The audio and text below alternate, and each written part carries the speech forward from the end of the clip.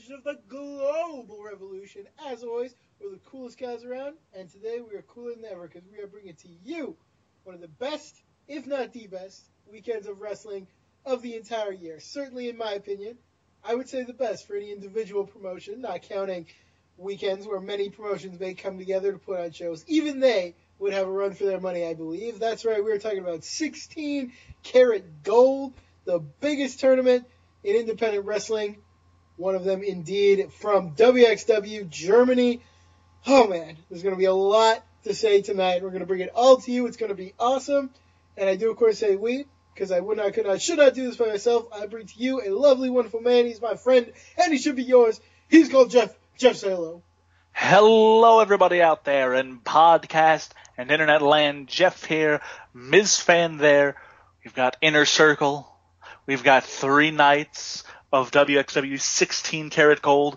We've got Ambition 10. That is 5 shows worth of content to talk about from one of the biggest weekends in all of independent professional wrestling. WXW 16 Karat Gold. One of what I would say the 2 premier independent wrestling tournaments going on in the world today, between this and Chikara's King of Trios. You cannot get any bigger, and this is where, as it was said, all eyes of the wrestling world were on 16 Karat, and we finally got a chance to check out all the events from that weekend, all the things that were going on. We've got title matches, we've got a huge tournament, we've got shoot-style fighting, we've got a whole lot of things to talk about, and we have what I would say was the clearest indication that someone is listening to me specifically because of the way 16 Karat went down. We're going to talk about all that. Ms. Fan, where do we start? What do we talk about first? Because there was a heaping lot. It was a tremendous amount. I suppose there's no better way to go than chronologically. So we'll start then with Inner Circle, the kind of more intimate show at their training dojo that takes place kind of before all the proper festivities begin. I don't want to go match by match on this show because even though I enjoyed it a lot, the matches are not really quite as important. I do want to specifically shout out, though, we had a couple of matches I especially enjoyed on this card. One is You taking on Killer Kelly in a battle with 2 of my favorite women in all of wrestling right now. The other is the main event, Walter and Timothy Thatcher, ring comp, facing off against Shigehiro Irie and Yuki Ishikawa, a legend of shoot style in Japan. So, really liked both of these matches. In particular, I don't believe I'd ever seen Yuki Ishikawa before, and at like 53, I think, that dude is like hard as nails. He really impressed me. I was very glad with his performance really all across the weekend. Yes, indeed. Both of these matches were really good. I also want to shout out, I believe it was Mark Davis versus Ilya Dragunov on this show as well. Probably my third match to mention on there. Just all 3 of these matches, I think, were just really good, really fun, enjoyable matches. I really like the sort of more intimate setting of the WXW dojo as where the show took place. Just really all 3 matches, really, really good standouts from that show. You and Killer Kelly have great chemistry and always work really well together, I think. They put on some killer matches pretty much every time they get in the ring. I'm a big Dunkzilla Davis fan, and I'm a humongous Ilya Dragunov fan. To see them going back and forth was a lot of fun as well. And that main event, Yuki Ishikawa, already like an immediate new favorite of mine. Knew the name, heard of the name, never got the chance to actually see him do anything before. And within 1 weekend, I now love this dude. He's, like, as Ms. Fan said, hard as nails, despite being 50-plus years old. Really a guy who can just go toe-to-toe with the likes of Walter and Timothy Thatcher and a couple of other names that we'll talk about later in this show, I believe. But he was kicking butt. I also think, just a quick note, this might have been some of the best performances of Shigehiro Irie's WXW career as well, I think, by the end of the weekend. I liked him, didn't love him, but coming out of this weekend, I have a lot more respect and appreciation for what Irie brings to the table. So that side was good, and we'll talk about, probably we'll get a little bit more into the Walter and Timothy Thatcher dynamic as the weekend goes on, because there's a lot to say there. But they were good in this match, and Timmy was kind of his own man in here. Walter was very much in full ring conf mode, but apparently they came out to a different theme song. That was, I think, Tim's new theme song. He's got new Black Flag inspired tights. He seems a little bit more enthusiastic during his entrances now. A few times that we saw him come in. So yeah, like that was a very interesting thing to see here. So yeah, good matches on Inner Circle. Really fun show. If you're looking for something a little bit smaller scale from WXW from this weekend, definitely check out Inner Circle. I believe it was Inner Circle 7 this week, that past weekend. So yeah, go check that out. Yeah, absolutely. Good show, but that just leads us directly into the tournament itself.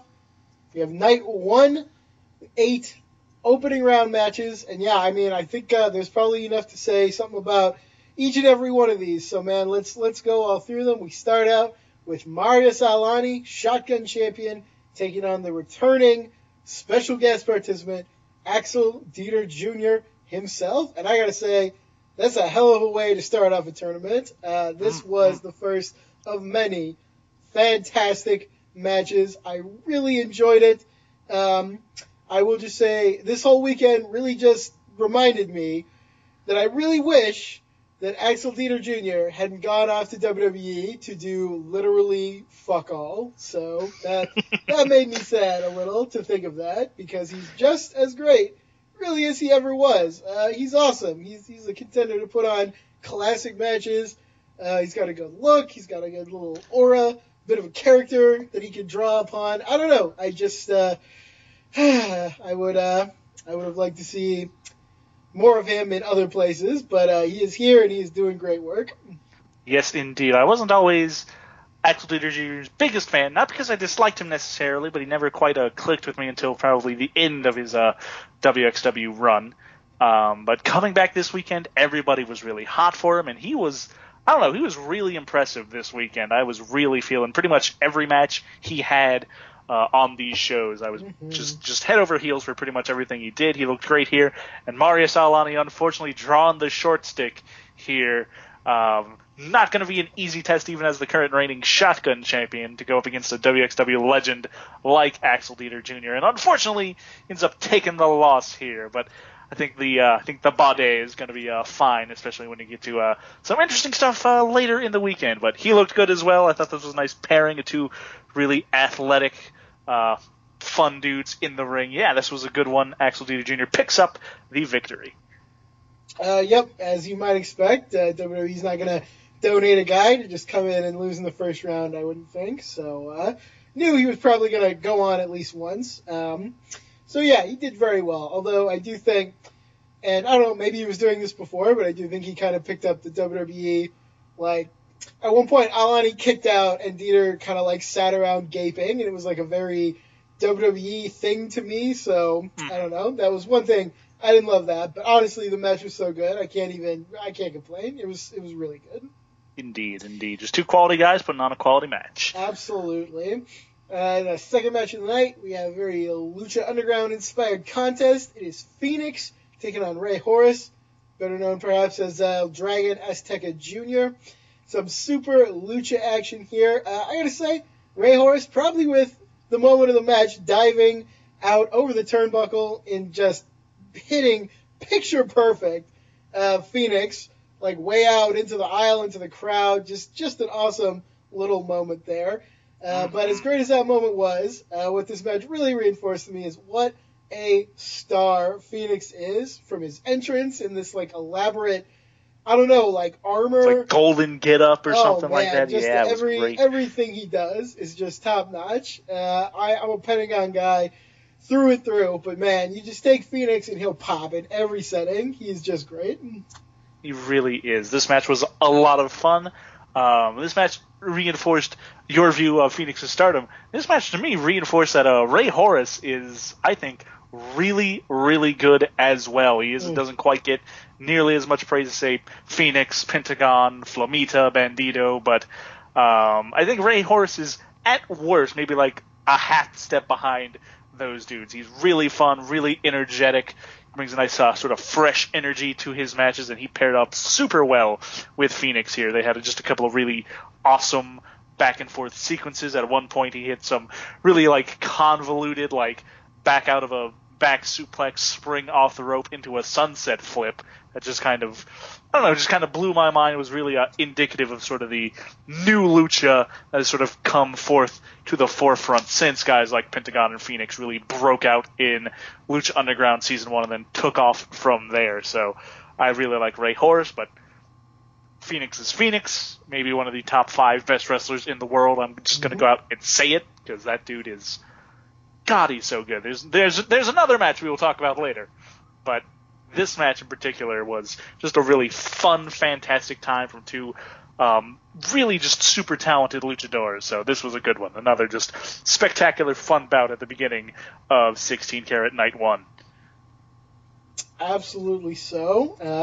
Yep, Phoenix indeed advancing as you might expect. Again, probably a predictable outcome, but a welcome one in my opinion. Third match of the night. I think you probably will have more to say about this than I will. The match is Shigehiro Irie versus Chris Brooks. I thought it was a fine, enjoyable match. I will say these are probably two of the guys coming in that I'm least interested in. So, match probably wasn't directly appealing to me that much. I did enjoy it. It was fine. You probably liked it more than I did, though. So by all means, say all the nice things you probably want to say. I've generally, I like Shigehiro Irie and I like Chris Brooks out this weekend, but this one I remember, this was all right. This was fun stuff as well. Right. That didn't really leave a huge impression on me, but yeah, both guys I thought came to play, came to perform, and did a really solid job in this match. But to me, at least, not a whole lot to say about this one, though. That might be more indicative of all the other really ridiculous things that happened on this card than them two being bad necessarily. So, yeah, sometimes things just get lost in the shuffle when you have like 2 or 3 match of the year contenders on like each show. So, yeah, it's just gonna happen sometimes. So, yeah, this was all right, but not something I'm going to be necessarily praising to the high heavens because I have room for. Or I don't have too much room for other things to praise because I'm already filled with all of the things that I really want to get into. So this was all right. Fair enough. Irie picks up that victory, moving on along, bringing us to our 4th match in the show. And I got to say, this one, I'm very excited to talk about this one. The match is a rematch from 1 year ago, first round 2018, now 2019 as well. Lucky Kid taking on Timothy Thatcher. Can Lucky finally beat Thatcher? Thatcher, we showed that awesome video of his again, where he's talking about feeling alienated from Ringkampf.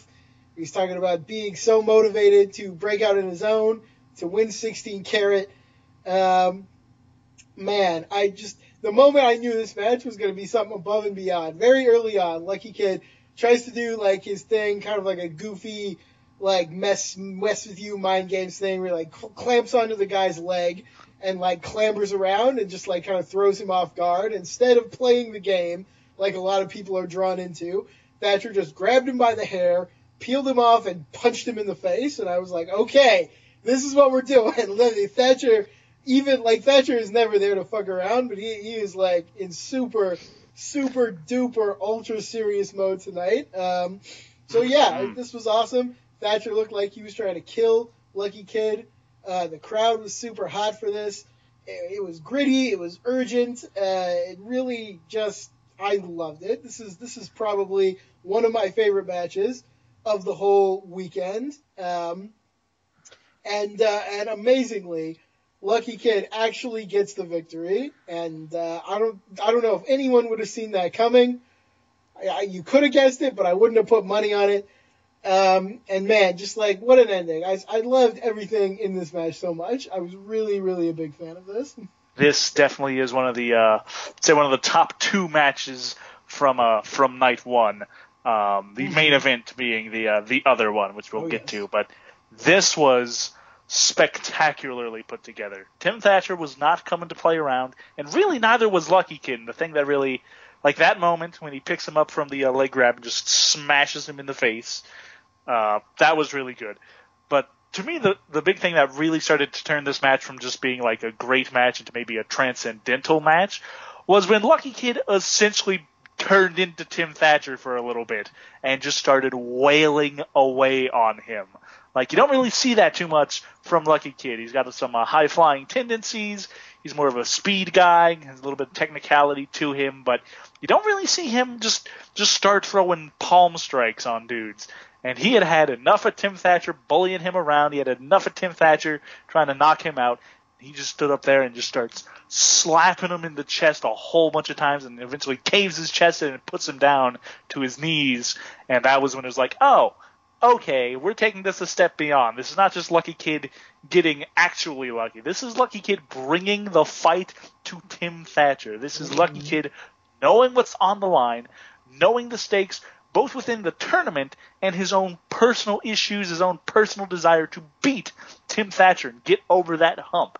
And I thought that moment in particular was where those things really came together, and this match just exploded and became genuinely a match of the year contender. And I'm going to say that about like 6 or 7 matches from this weekend, because there was, in my opinion, just some of the best matches you are going to see in this year, just period, just throughout this weekend. Every time you thought, dudes had sort of topped themselves, they had reached their sort of zenith, their sort of peak, they would find a way to go even higher. And this was one of the examples of that on night one, I thought. Tremendous match. Never would have picked Lucky Kid to win, but I should have known. I should have saw it coming, should have knew it was going to happen. But, I had Tim Thatcher in the finals, and that was certainly thrown to the wayside by this Lucky Kid victory, and I cannot complain about it at all. This match ruled. Really happy for Lucky Kid. This is going to be interesting to see where Timothy Thatcher goes from here. Just phenomenal, fantastic, must-watch bout between these two on night one. Go watch it if you haven't. I implore you, I beg of you, go watch this match. Absolutely so. It was a great misdirect, I think, and not really in a swervy way, but just to kind of put the focus on Thatcher with the video and with the ring-com stuff. And you would easily think that, oh, wow, he's going to go to the final, maybe he's going to win it, like it's going to kind of be the story of the weekend. But WXW, they're not always predictable, and that's a good thing. And they put over this as an upset, but a credible one, and one that really took a lot of people by surprise. One last moment I want to talk about in this match. At one point, it's kind of a trope. A lot of matches, you'll see guys exchanging like slaps or forearms or something. They did some slaps in this, and it looked like it was just kind of go back and forth, kind of like anything. But then Lucky Kid just kept on like slapping.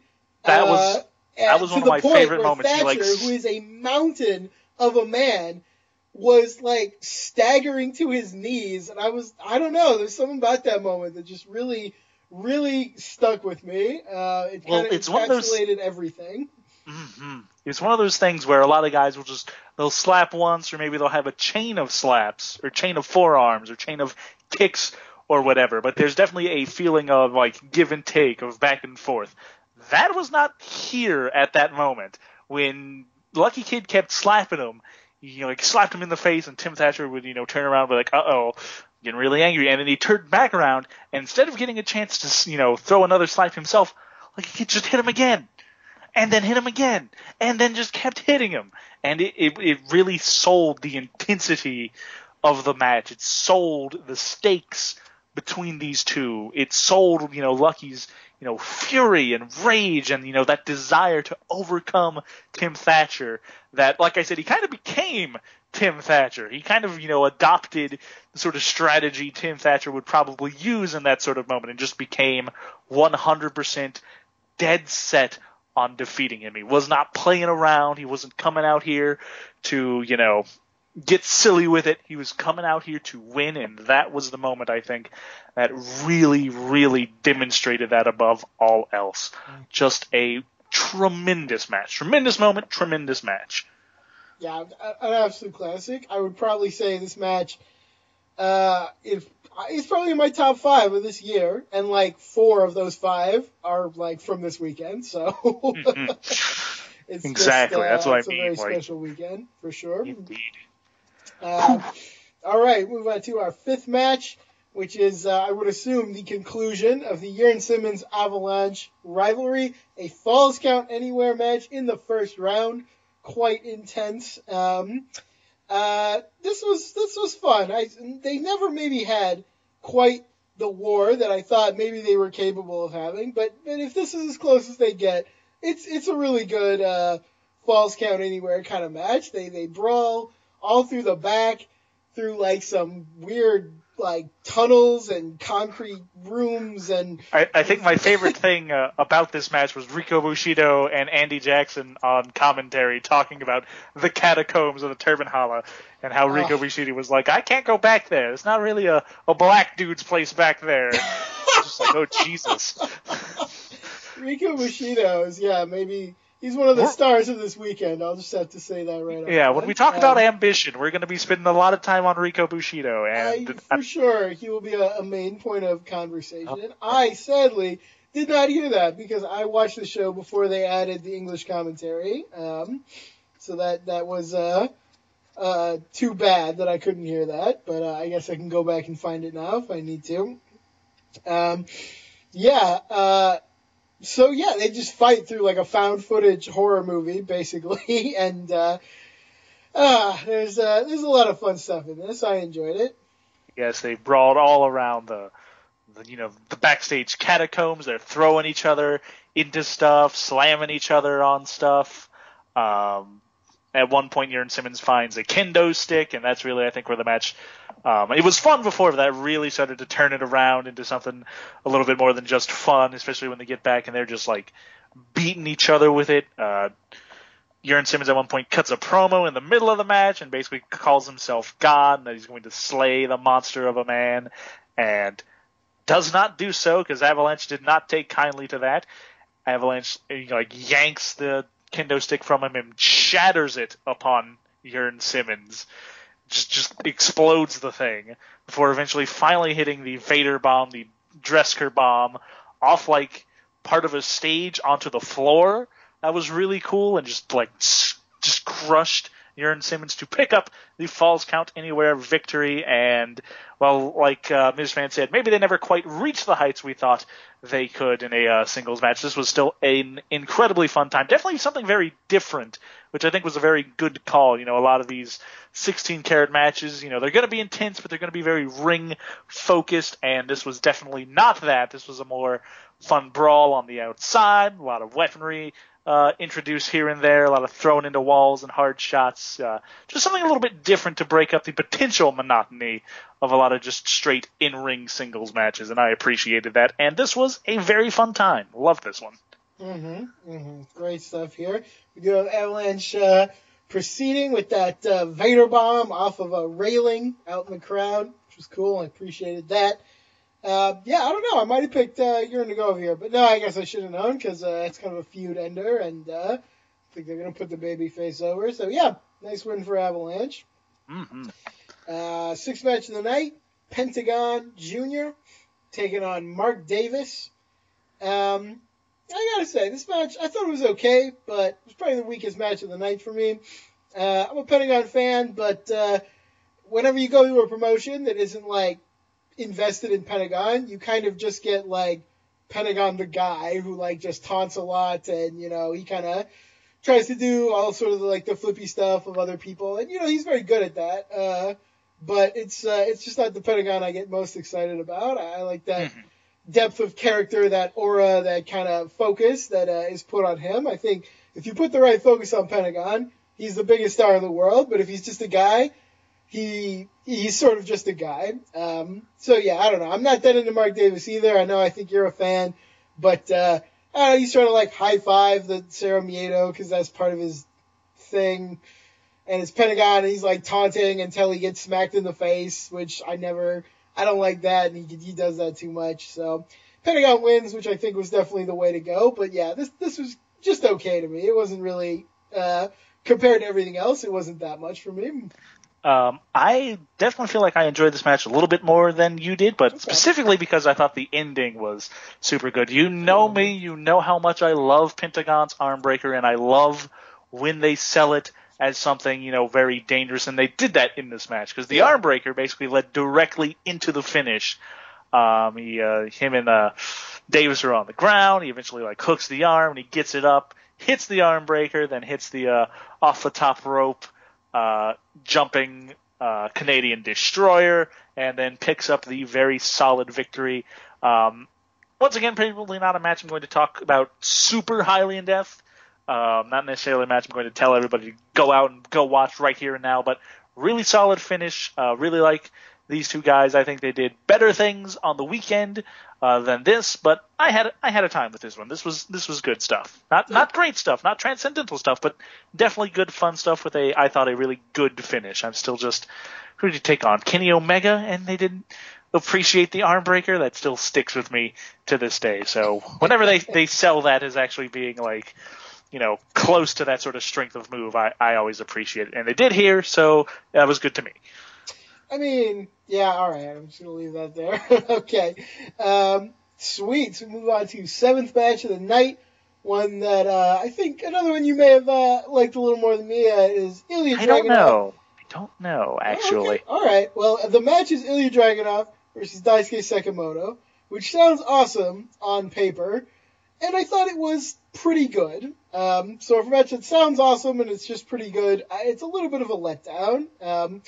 My notes just say, these boys hit hard, that's for sure. And then I just wrote about the finish, so kind of like, I don't know, like they hit really hard and they did stuff, but it just didn't grab me as much as I thought maybe it could have. So I don't know why exactly. I don't know if I can articulate it, but I don't know. I love Ilya Dragunov. He's one of my favorite wrestlers in the world today. Daisuke Sekimoto, I think, always puts on good matches, but I don't know about this match. I don't know what the issue was. I don't know what they were doing wrong necessarily, but it was just kind of okay. It was an all right match, but nothing, like I said, nothing I'll really write home about. And that's kind of disappointing for two guys who, Daisuke Sekimoto at this point, almost a legend, basically, and Ilya Dragunov certainly strongly on his way to that, already probably a WXW legend. Just two really solid, really great performers, I think, and they just only had an all-right match, and that's, I don't know, I think that can be pretty disappointing. I definitely liked, they had better matches on the weekend, I think, for sure. There's at least one Ilya Dragunov match that I really loved, and one match Daisuke Sekimoto participated in that I also really loved.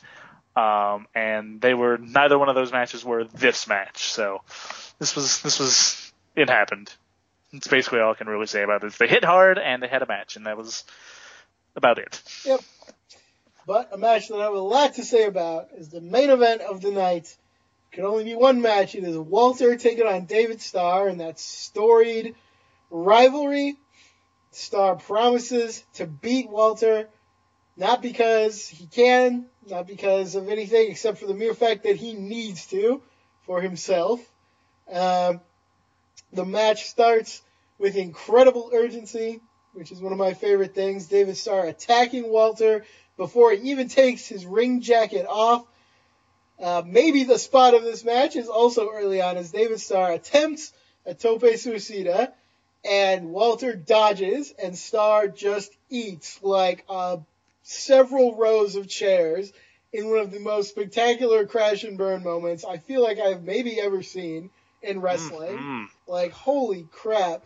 I must have at some point gotten the English commentary onto night one. I watched part of the show on one day, part of the show on another, because I remember commentary for this match was so excellent, debating about whether Starr, whether his intensity was serving him for the positive or whether it was completely undermining him. And at different times in the match, it looked completely different. Like, the story of this was so layered, so up and down, back and forth, told so well, talking about how it's just another match for Walter. It's not special to him. He's able to keep his cool. That could be an advantage, or maybe David Starr will be able to overwhelm him. They go back and forth, and they have just a spectacular, absolute match of the year candidate. And we get to the finish, and I know that this is going to be a divisive finish. I'm sure already that some people did not care for this. I thought it was incredibly smart, but also a little bit crowd deflating, so I'm a little bit in the middle. But the finish is David Starr has Walter down in a submission. I think the Kajira clutch, actually. Mm-hmm. And Walter, to the shock of everyone, taps out. David Starr lets go of the hold. He's out of his mind. He's like crying because he's so happy. And then the camera shifts just slightly, and you see Walter not only has his foot on the ropes, but Walter is also like aggressively pointing this out to the referee. And I don't know, just the way it was done is so perfect. It's not like Walter passed out, but he also like accidentally put his foot on the rope. No, he put his foot on the rope deliberately and then tapped out specifically to fool David Starr into letting go of the hold, which is not exactly cheating, but it's a little bit dirty. It's a little bit sneaky. David Starr doesn't know what's happened. He can't hear a word because he thinks he's just finally accomplished this thing, and Walter just gloms onto him from behind, and that's it. There's no way David Starr can get out. Walter officially wins the match again. Oh, man, this was so great to me. The promo after is great, but let's talk about the match first. Tell me, my friend, did you feel the same way about this? Absolutely. This was another very intense match, another match with a lot of history behind it. This was just a spectacular, once again, another must-watch match of the year contender level match from night one of 16 Karat. David Starr brought his A game, Walter brought his Walter game, and they created, I thought, some just real magic in this ring. David Starr just firing on all cylinders, and whether that was going to be good for him or bad for him, it basically didn't matter. He did not care about, like his own well-being. He did not care about, what he had to do. He was going to sit there and do it. He was going to dive headfirst outside the ring and eat 7 rows of chairs if it meant trying to bring down Walter for a fraction of a second. He was going to throw lariats. He was going to do everything in his power. He was just going to just take every trick out of his playbook, every trick out of Walter's playbook. He's going to use the Gojira clutch. He's going to do German suplexes. He's going to do everything that he can, everything he could possibly think of to defeat Walter. And it was just, this great, intense back and forth that these two for. And the finish, I was 100% in love with. And to me, that's what really elevated this match to match of the year contender level. Not that it wasn't there before, but if you wanted something to solidify that opinion, I think this finish was it. You have David Starr using Walter's own hold against him, trying to get him down here, have him tap out. Walter actually tapping out, but with a plan. He wasn't just tapping out to tap out. He wasn't just tapping out because he was done. He had his foot underneath the ropes, and he knew that, so he tapped out and then pointed it out to CeeLo Young to show him, but I was underneath the ropes. That doesn't count. Taking advantage of David Starr's, just incredulousness after finally having done it, or at least in his mind having done it, and then just absolutely enveloping him with his own submission to pick up the victory. And the fans, chanting, "You tapped out," fans turning on Walter a little bit, which will really be the story of the weekend, I think, once we get all the way down to it. This was a story from start to finish. This was not just a match. This was a genuine story in the ring, and it was a spectacular one, I thought. Just incredible, awe-inspiring work from these two dudes that really, I think, has to be seen to be believed. If you followed any of the Walter David Starr rivalry, if you know anything about their past, you have to watch this one. You just have to. Once again, didn't go the way I was thinking. I had said if the finals were going to be Timothy Thatcher versus David Starr, and both of these guys lose in round one, immediately opening up any amount of possibilities for not just the final two, but the actual winner of 16 Karat. And for both of these matches, I don't think it was done in a very poorly thought out way. I don't think they just kind of swerved for the sake of swerving. I don't think they just kind of, just did whatever they felt like. They had a plan, WXW did, and they were going to execute that, and I thought they did really well with these two matches in particular, of kind of taking what you thought might be happening, looking into the way you might believe something's going to go, and flipping it on its head in a really respectable, but also just a really cathartic and fun way. This match was just incredible, but it also sets up so much stuff. Because now you have Walter kind of embracing a more heelish side, I'd say, which we'll once again talk about throughout the rest of the shows. You had David Starr being able to say, even if Walter, did intentionally do it to free himself, you do have David Starr with the ability to say that he made Walter tap out, that he had Walter on the ropes, that he arguably did beat Walter. He has the ability to say that, at least a little bit. And, that's going to be interesting for their dynamic going forward. Now, what does David Starr do? We'll talk about that on night 2. But, now you kind of have to see, where is he going to go from here? What is he going to do? What is he going to have to do to finally, actually, fully conquer the beast that he cannot beat in Walter? So, that was really good. The perfect main event. The only match that really could be the main event of night 1. And it was just... it was breathtaking. It was really good. Just cannot say enough high quality things about this match. Just phenomenal. Yeah, all that and more. What an end to night 1. Before we move on to night 2, we got to talk about the little tournament alongside the tournament, and that is Ambition, the shoot style. I don't know if it's invitational or how they even picked the people for this. I thought it was a weird crop of people this year, honestly. Very random compared to the past few that I've seen. A lot of people who were not even actually on this weekend at all, except for Ambition. But yeah, there's only 2 things mainly that I want to talk about. And the first one, as you alluded to, is Rico Bushido just being the star of this tournament. I thought by an enormous margin. I didn't even know Rico was a wrestler or it sounded like he was. Artist. It sounded like he was. Some of the commentary notes that he made during night 2 and night 3 seemed to indicate that he had been an actual pro wrestler or even working with WXW at some point, I believe. So I looked it up, and he's wrestled sporadically for quite a few years. I don't know why so sporadically. He looks like he's in great shape. He is very charismatic. I don't know. He was a lot of fun to watch in this tournament. I gotta say, overall, the Ambition tournament, I really liked last year's, and this year's, I don't know. It didn't grab me as much for a variety of reasons. Part of that Rico Bushido was great. The final with Shigehiro Irie was really enjoyable. As far as the tournament itself goes, yeah, that was my thought. Yeah, definitely a very weird crop. I feel like I would have liked the crop more if some of these guys like A-Kid and Chris Ridgway had actually been in the tournament itself. Because I don't like those two in particular though, feel so that didn't help me either.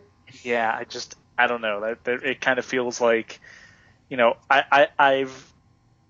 style isn't necessarily my favorite style, but the way WXW tends to do it, on these Ambition shows, is for me a lot of fun. Mm-hmm. There's a little bit of a they're serious, but there's also a slight lightheartedness to some of the stuff they do, where they're they'll do something to somebody oh Jesus Christ, I didn't mean to do that, I'm really sorry. That happened multiple times throughout, where they kick a dude out of the ring at one point. Rico Bushido versus, what was his name, Punch Drunk Istria, AJ Istria. Tries to separate himself after a rope break from Rico, and essentially with his legs shoves Rico out of the ring, and you can see him immediately get up and be oh crap, I did not mean to do that. I'm really sorry. I didn't mean, help, please. There are just moments like that, and everybody seems to really be in there trying to have having serious matches and competitive matches, but also they seem to be having a real amount of fun by the time these matches are all said and done. There's something about that that's really appealing to me. But I definitely thought very weird crop of dudes this year, other than Rico Bushido and Shigehiro Irie. I don't think any of these dudes competed at all during other parts of the weekend. It was cool to see, like I said, A-Kid and Chris Ridgway here. I I don't think I recognized anybody else.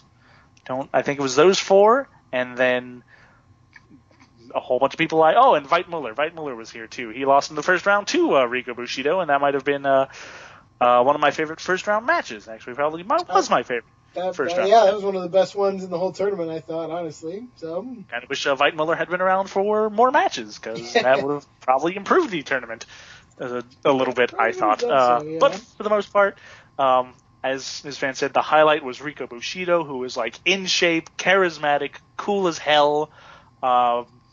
Really enjoyed seeing him do his thing. He seems like he's got a whole bunch of like a striker's mentality, and he's like doing like jumping kicks just to show off that he can. Rico Bushido is cool as hell. Yeah. I always thought he was kind of like, I like him on commentary, but on commentary he's never cool. He's kind of like a goofy kid in a candy shop, which is like, it's great in and of itself, but then you compare like commentary Rico, who's just like losing his mind over everything, and then cool, suave, Mr. 420 suave Rico Bushido, and it's like two completely different people, and it's wonderful. So I don't know why he doesn't wrestle more. If maybe he just enjoys doing commentary, maybe he only enjoys coming out every once in a while to do some wrestling or shoot style or whatever, but I would really enjoy seeing him in the ring more often, because he was a treat and a highlight of Ambition. Yeah, super fun. Super fun. But in my opinion, the true highlight of Ambition was the super fight. It was Timothy Thatcher taking on Yuki Ishikawa in a match that I believe Thatcher specifically, really, really wanted to have. He requested it, I do believe. They didn't talk about there's no commentary on Ambition, but I think they talked about it on night 3.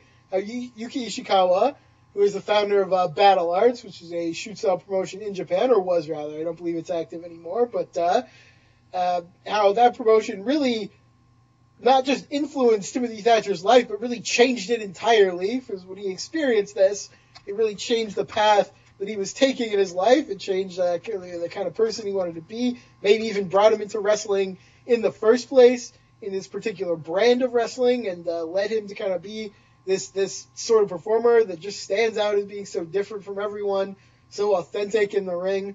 Very cool that they got to have a match like this. And on top of that, I thought they absolutely knocked it out of the park. I thought this was fantastic.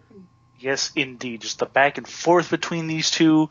I think one of the big, the moment of the match for me was at one point, they're grappling on the ground, and if I remember correctly, Thatcher just out of nowhere, out of just sort of scrounging on the ground, manages to snap on a cross arm breaker that forces Ishikawa into the ropes, to immediately break, and you could hear the audience, with this just verbal, ooh, oh boy, that could have been the finish right there. That was really close, and something about that just sticks out in my mind as having been that's the sort of thing shoot style has to its advantage, I think, is that there's genuinely a sort of feeling that, if you do the right thing at the right time, you can just sort of end the match at any given moment. And I think the fans watched and understood that.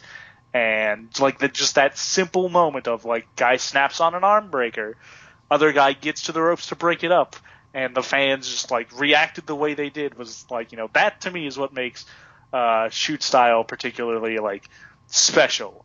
I'm not its biggest fan, not its biggest proponent, but there are things that you can do with that style, within that style, that just make it stand out, and that was one of them. However, I do have exactly one complaint about this match.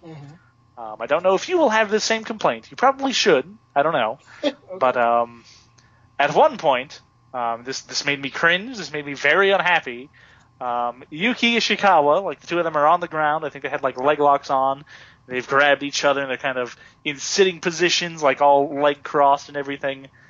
Ishikawa grabs Timothy Thatcher, rears back, and head-on-head headbutts him. I definitely noticed that. That was... thankfully, the rest of the match involved no such things, and everything else seemed very, very fine and good. But just for that particular moment, I was like, "Ooh, I hate that. That's really." Yeah, I noticed that. I think he did it also in the Inner Circle match, and I am a huge detractor of anything like that, especially now in this post-Shibata world that we always talk about that we have. guess what? Guys who do that cripple themselves, so don't do that. But I guess you could just say it was obviously done very sparingly. It was not done in such a way that it was like brain annihilating impact like we have seen in the past from much more unsafe people. So it didn't like annihilate my interest in the match, but I definitely noticed it, and yes, it was very not good. So yeah, just don't headbutt, especially skull to skull, because it doesn't make the match better, and it's really bad for you. So that is my personal advice as a fan to all wrestlers. There you go. Indeed, agreed. All right, yeah, so that pretty much does it for Ambition. Like I said, it's definitely a tournament I do like. I think I've liked it more in previous years. I don't know, like, when I watched the last Ambition, and maybe the one before that, I was watching it, I'm like, man, are these guys, like, I feel like they're half shooting or something, like, for real. Like, they're just sort of going out there, seeing what happens, you know, just, like, making sure they don't really actually hurt each other. But they're just sort of, like, testing themselves out, and that's cool. And I thought this tournament, it kind of had more, like, pro wrestling moments, and I guess that's a weird critique because we're watching pro wrestling, we love pro wrestling, but I don't know, there was just something, it didn't feel like they were trying to do shoot style very hard sometimes, and you know, because like I think it was Chris Ridgway is in there and he's doing like bog standard forearm strike exchanges with people, and he's like instigating this like very very pro wrestling looking stuff, and it just I don't know, it didn't do it for me as much. It's still fun overall. I feel like they've had better tournaments in the past, and I don't know. In the past, they had guys like Thatcher, they had like Mike Bailey, they had Marius Al-Ani, like these guys who were like, and Bobby Guns in there, I believe, last year or the year before that. More guys that you're like, yeah, I believe this guy is like a shooter. Like I want to know what he can do in there. And this year, yeah, sort of just like a random group of people. So I don't know, not quite as good, but still fun. Like A-Kid was there, and I know A-Kid is like a kind of high flying dude when he was teaming White Wolf in King of Trios a few years back, so he was here. Let me just say that a second also. If you have A-Kid, don't just book him for a first-round loss in your Ambition tournament. Holy crap, like, put this man in one of your random, like, six-man tags that you throw on these other shows. Like, dang. A-Kid is very good, so use A-Kid if you have him, for heaven's sake. Please do. In fact, just continuously book some of those White Wolf dudes, because I think him and Carlos Romo are, like, breaking out and doing fun things. Sure, yeah, I could have thrown him in the tag title match or something, man. I would have please. About it. Yeah. Oh well. All right, yeah. So we move right on to night 2 then. I'm not going to talk necessarily about every match on the card, so just tell me if I skip something that you really want to talk about. The first thing I have on my notes is the Star promos. I think there was a match before that, a women's tag match. Perfectly good. Didn't really have anything to say about it. You? Yeah, pretty much. I did really like Toni Storm kind of refreshing as a heel in this match, teaming with Vesna to take on Yu and Killer Kelly. Yu and Killer Kelly, the same chemistry they have as singles opponents, they have as tag team workers. And yeah, this was just a fun time. Yu and Killer Kelly, the stars of this match, I thought. Definitely so. Moving on, and I forgot to talk about this, so I'm glad Star came up so we can talk about him again. After... like, at the very end of night 1, like, after kind of, maybe they even ran the credits or something before this, but, like, after everything kind of seemed to be done, David Starr came up to the English commentary section, to where Rico Bushido and, what's his name, Alan Houlihan. Yeah, is up there. He comes up there, and he cuts just this brilliant promo, where he comes off as both, like, very justified, and also, like, completely unhinged, and it was, like, a genuinely uncomfortable promo, and it is so rare to get that in pro wrestling, because he's up there and he's like losing his mind a little bit, and he's just like, he's overwhelmed by everything that's happened. He says, Walter, he tapped out, and even though he's like stumbling over his words, he's like, I know that he won the match, don't tell me that. He's like yelling at the commentators. He can't even justify in his own mind, like, did he win or lose? He's in like this weird in-between place that is even more torturous than if he had just lost cleanly. And he says if Walter doesn't care about this rivalry, like you are always saying, and he's like really getting after Alan, whatever you said his last name was, I forgot already, but just he's like, you always say this, you always say, oh, Walter doesn't care, he's so detached, but then why is he doing all of these tricks to stay ahead of me. He knows what he's doing to me. He's saying that he's robbed, and it's just this brilliant promo. Did you see this? Do you know what I I'm did talking not. about? I heard, man. like, I watched Night 2, and I think there was, like, a little clip of this happening that I was not, like, aware You of. gotta So watch the full promo. I was will brilliant. definitely go back to watch this, because this sounded, in particular, very intense and very dramatic and very meaningful. So definitely want to go back and see that. So on Night 2, then Starr comes out, much cooler head, apologizes for his conduct in that interview. He says every time he comes to wrestle, he gives everything he's got. Last night was no different, but now he can't stand to stay around and wrestle on any of these like sideshow, side feature matches. He came here to do two things. Now he can't do either of them. And of course, we know he was here to beat Walter and win 16 Carat. Now that both are out the window, he says he apologized. He will not be wrestling on any of the rest of the weekend.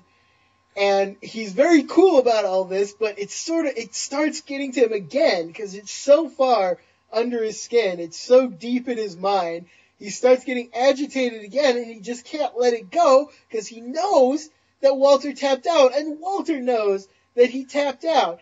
And he calls Walter a sellout, and he says, it doesn't matter where you go because you won't get away from me. I will beat you, Walter. Another really good promo. David Starr, man, I've liked David Starr for a long time, especially in WXW in this kind of role where he's chasing Walter, where he's the babyface. It's so good for him. And man, he's better than ever. He could end up being the best promo, the best character of this whole year if he keeps this up. He really can be, and this was another really good one. You could just see his emotions sort of creep up on him throughout this promo, and then by the end he is just raging hellfire, just furious about having lost, and like as you said, vows that one day he is going to defeat Walter. It does not matter where he goes, it doesn't matter what he does. David Starr will find him, and David Starr will beat him at some point. And the fans were all about this. Like, they were super into it. They want to see Walter get toppled by David Starr. They want to see Starr finally put him down, finally defeat him, and they know he tapped out as well. There's a lot of good layers and a lot of good additions to this rivalry thanks to that match, and this promo helped add even further to it. So when they finally do get another match, when Walter finally does lose to David Starr, which has to happen at some point, just has to. And when that happens, I'm going to be ready for it. I'm going to be excited for it, and I just can't wait. Can't wait for more stuff. Yeah, it's going to be great. It's a very organic feud, and both guys are putting it over beautifully right now. Next match I have notes on is Pentagon taking on Ilya Dragunov. Did I skip anything? Is there anything important? I might have skipped one of the semifinal or one of the quarterfinals here. Now that I think of it, must not have interested me that much. Who did Avalanche beat? Avalanche beat Shigehiro Irie, I believe. Yes, before or after this match is another match I didn't have a whole lot to say about. I thought it was. See, I like that match. I thought it was a really good Haas fight. I did like Avalanche picking up the victory there. I just kind of liked seeing both of these dudes like throw each other around and run into one another. This was one of I thought Shigehiro Irie, I didn't really talk about him a whole lot during Ambition, but I thought he did had some really fun performances there and really came to life in there. That really kind of turned me around on him. I don't know, he just seemed like a lot of fun in Ambition, and this match in particular with Avalanche was, I thought, another really good one. Just two huge dudes bullying each other, throwing each other around, running into one another at high speeds. Just a good Haas fight between these two. Really enjoyed that one. Not necessarily. There were two other matches on this show. 3 other matches on this show, I should probably say. 4 other matches. Jesus Christ, there was a lot of things on night 2 that were worth talking about. It really were. There were like 4 matches. Damn. A lot of good anyway. Stuff. Yeah. But, that, once again, kind of unfortunate for Irie and Avalanche this time. They had a good match. They had a match I enjoyed, but there were literally 4 other matches on this card that I have to talk about ahead of that one. Pretty that overshadowed, was so good. For sure. But so it goes, like you said. Just it's going to happen when you have a really talented bracket of guys here. So Yeah, match that I want to talk at least a little bit about is Pentagon Jr. versus Ilya Dragunov in another quarterfinal match. This is a very weird dream match of sorts, but I am definitely here for it. I thought they did really well together. I was impressed by both. I don't even know if I have a lot of specific stuff to say. Just really had a good time watching this. Sort of a weird combination, but I really like it. Yes, indeed. Two super unique characters, and I thought they played off each other super, super well in this match. And that's really just all there is to say about this match. Not in a bad way, kind of like the Daisuke Ilya match, where just like they hit each other hard. This was just two super unique dudes, two super unique and intense characters, being super unique and super intense throughout this match, and just laying into one another. And for whatever reason, their chemistry worked a lot better in this one than in Ilya or Pentagon's first round matches, and they just had what I thought was just something really spectacular and special between these two. This was a lot of fun. Two of my favorite dudes in the world, and they really went out there and kind of proved why they're kind of the upper echelon talents in the wrestling world today. This was just a lot of fun, and Ilya picks up the victory, which I kind of figured would happen, but was also still a little bit of a shock just because it's Pentagon, but I thought they brought out a lot of good stuff between one another, and yeah, just another fun match, really fun match, really special match between, I think, two of the fastest rising stars of the modern wrestling world. So, good shit. Yep. My only complaint that I have is after the match, after Ilya's been victorious, Pentagon sticks around to respect Ilya and raise his hand, and that is so not Pentagon to me. That is just another example of Pentagon becoming just another guy in a promotion that is not really invested in making a character out of him. So not my favorite, not a deal breaker or anything, but I just feel like it's a bit of a waste of Pentagon to have him being in there and just kind of being nice like anybody would. Why do you even have an evil ninja skeleton if he's just going to be sportsmanlike? This is true, but also he's not always an evil ninja skeleton. Sometimes he's just a ninja skeleton. Or at least a mean-spirited ninja skeleton. He doesn't have to be actually evil, but he shouldn't be nice. Okay, that's all I'm saying. Oh well, it was still a very good match. Great match, honestly. Next thing I have notes on, there is a 4-way match. Ray Horace versus Julian Pace versus Daisuke Sekimoto versus Chris Brooks. Actually, let me take that back. That makes it 5 matches that I had to talk about over Irie and Mark Davis, or Avalanche, I should say, because this one I had an absolute blast with. I don't know about you, but I really enjoyed this 4-way. I thought it was very fun. I really noted it for what happened after the match, but if you want to talk about the match itself, yeah, it was a very fun match. I would agree. I don't know. This was Daisuke's better performance, I thought. He felt way more natural in this match, as kind of being the base for the 3 more high-flying dudes. It was him, Ray Horace, Julian Pace, and it was Kyle Fletcher, correct? No, Chris Brooks. No, Chris Brooks. If it were Kyle Fletcher, we'd be having a different conversation. Yes, it probably would. I think Kyle Fletcher was in the Inner Circle 4-way match that also had Julian Pace in it. That's why I got them confused. Anyway, there you go. This match was very hectic. Chris Brooks constantly shifting alliances throughout this match. To me, this was also just the Julian Pace show by the end of it. Man, how good has he gotten? I've always liked Julian Pace, just kind of for the cheesy gimmick, but man, he's getting really good. He's going to be, I think, a bigger name in WXW this year. Yeah, he's a tremendous amount of fun. He's picked up a lot of fun, unique stuff. He's got a lot of character to him. He does the running thing, obviously, because he's a Mr. Vargas, accelerate. But I don't know, he's got this kind of fun attitude and personality that he displays in the ring, kind of a go-getter, happy-go-lucky, but trying really hard and doing everything he can. I don't know, he's just a lot of fun to watch, and he ends up picking up the victory against 3 other dudes who are genuinely much larger names in scale than Julian Pace is, and he didn't feel out of place. He didn't feel WXW shunted their own guy in there to be all right, we need somebody in there. No, he felt very much right at home alongside Chris Brooks, Ray Horace, and Daisuke Sekimoto. And I don't know if there's a whole lot of talents who aren't on like the upper echelon who can really say that. But Julian Pace, I thought absolutely like earned his spot in this match. He was a definite highlight of this match, and ultimately, like I said, picks up the victory. And that was just really cool. Like, one of the big reasons I've kind of stuck with WXW was not necessarily for like the big name talents that they were bringing in when we watched 16 Karat Gold and like some of the tag leagues the first time we watched WXW. I really stuck around because I liked a lot of the homegrown talent and seeing some of the unique names that you don't get to see anywhere else.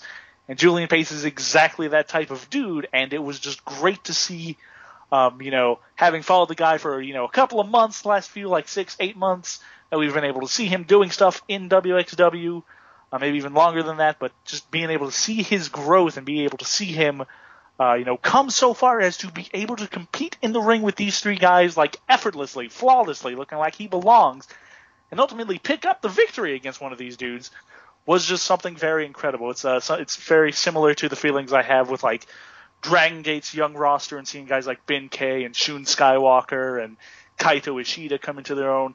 Same thing with, like, Chikara's roster and being able to see Solo Darling and Travis Huckabee and the two young Ants and the Cyberhawks and Crumbles and Defarge and those guys just elevate their game and get to higher and higher levels. Like, I really appreciate that when it comes to the feds that I watch, when it comes to the companies that I check out, is being able to watch those younger or less experienced talents develop themselves over the months and the years. So big ups to Julian Pace on the victory here. A great match, a fun match.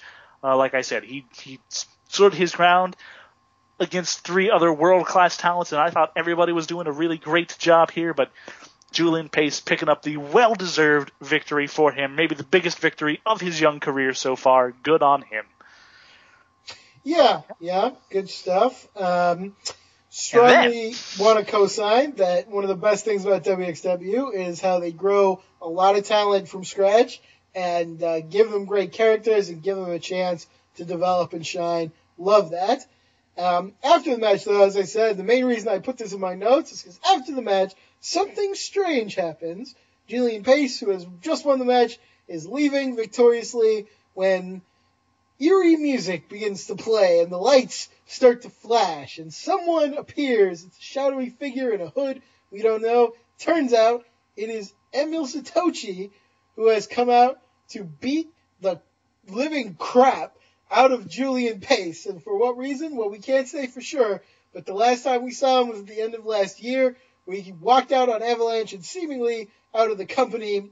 He said he was so upset that all of his other friends were getting signed, all of his other, everybody else was doing bigger and better things than he was, and this upset him, this saddened him, this angered him, it seems, and he just shook his head and he said, I can't do this, I cannot be here, doing this, so Avalanche, you are on your own, and he walked off in, November, December, and we have not seen him since. Yep. Till night 2. Left in a very dark mood and came back a much darker man, it seems. I really like the presentation of this. I could definitely be down for Julian Pace, Emil Satochi feud. I've liked Emil Satochi every time I've seen him since we started watching. So show me more of this guy. Show me what he can do. I know he's been around a long time. I remember seeing him in really old Chikara shows where he was rail thin but had these protruding ab muscles that were really freaky. If I recall correctly, he was also supposed to be a member of the Wrestling Retribution, Wrestling Revolution project. That never happened, which was very weird. Yeah. But he was booked to be a part of that. So dude's been around, and he's still very, I think, a fun talent to watch. He had kind of been mostly known as a heel, and then kind of turned face with the Dragon stuff last year, and then looks like he's going back to his more established roots as a villain, but very darker, nasty twist. He hits Julian Pace here with 2 spinning tombstone pile drivers and just decimates him for reasons unknown, but definitely fueled most likely by that anger and darkness and despair that he felt towards the end of last year. So, I'm amped about this. It was a really cool looking presentation for him. This is gonna be awesome, I think. Yeah, absolutely. I didn't even think about that he's kind of been a heel. I knew he was like a long time ago. He's kind of like a cocky guy, but I don't know. He's fit really well into sort of like the benevolent veteran who kind of like helps out other people. So it's a good fit for him. But I think this will be very interesting as well. We move on to what may be the match of the weekend. I'm not sure. It's tough between like 3 or 4 matches, but it's right up there in the conversation. It is Walter taking on Phoenix, and that's a hell of a dream match just on paper. But man, this match, Walter ripping at Phoenix's mask so bad that it's literally like flying off his head. A fan like has 3 to, different throw times. A new mask to Phoenix to like put on in the middle of the match. That was like, wow, just that alone is really memorable. But you think about these two guys and everything they could do together, and they pretty much did it. Like the incredible power of Walter, the incredible agility and speed of Phoenix. Man, they put everything together here. Whew, this was an absolute classic. This is arguably the match of the weekend, match of the year contender for sure, I think. I'm going to be talking about this one for a long time. This is two of, here on the Global Revolution, we love Walter and we love Phoenix, almost to death, basically. And to see the two of them get in the ring one-on-one with each other during a tournament like 16 Karat Gold, you're basically booking directly to us for that sort of like appeal. So that was great. The emotional moments involving the mask were really good. Walter sort of turning on the heat in this match and really getting people against him and for Phoenix was also really good. I think one of the best things about this match, I don't know if you watched this one with English commentary or not, but early on in the match, Alan is talking about, Phoenix, this is not a guy like Walter, is really going to be able to do a whole lot about, because he presents a very different and unique problem that Walter doesn't usually have to face. How is he going to contend with the lucha stylings and the high flying and the high speed that Phoenix brings? And early on, it was basically looking exactly like that. Like Phoenix had kind of found maybe a chink in the Walter armor. And I don't remember quite what the sequence was, but it was like he had him kind of in like a wrist lock, was doing some stuff on the ropes, and Walter basically said, "No, I'm not dealing with that," and just like decimated Phoenix. And Alan on commentary is immediately like, "Well, I was wrong. Never mind. I should not have doubted Walter.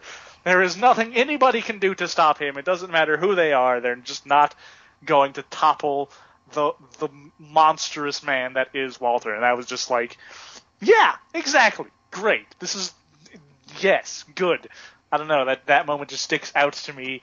Great moment on commentary, great moment in the match, just really elevated everything. Two guys just giving it their all, and Walter at his absolute most monstrous, just decimating Phoenix at times. And Phoenix was trying his heart out in this match, and there were a few times where I thought he might pull it off, but no. The only thing getting pulled off in this match was Phoenix's mask by Walter, and that's actually cost him the match. Walter ripped his mask off while he was in a submission hold and forced him to tap out so he could get his mask back on. And that was the worst thing a human being can do in a wrestling ring against a luchador, is remove their mask to force them to have to give up whatever is happening. That it was just, it's so awful, but it's not cheating. At least not under WXW's system. It's not cheating. It's not illegal. He has all the right in the world to do it if he wants. But it's so mean-spirited and lowbrow and, very much at odds with what we've seen from, Ringkampf and Walter over the past several months. It's Well, I don't know. It is and it isn't. And that's part of what's interesting to me, because through all of this tournament, Walter, he does things that are just a little bit shady, maybe not entirely sportsmanlike, but they're all completely legal. There's absolutely no rule, at WXW at least, against any of the stuff that he's doing. So I feel like you can very easily, this is Walter, he's all about competition and, sportsmanlike conduct. And I don't know, if you're obeying all of the rules, are you still being sportsmanlike? Maybe yes, maybe no. I don't know. But that was an interesting additional layer, I thought, to kind of everything that was going down here. Absolutely agreed there. But, God, the fans did not appreciate it at all throughout the weekend. And that, I think, was also a very interesting layer. Walter being sort of the face and the ace of WXW currently.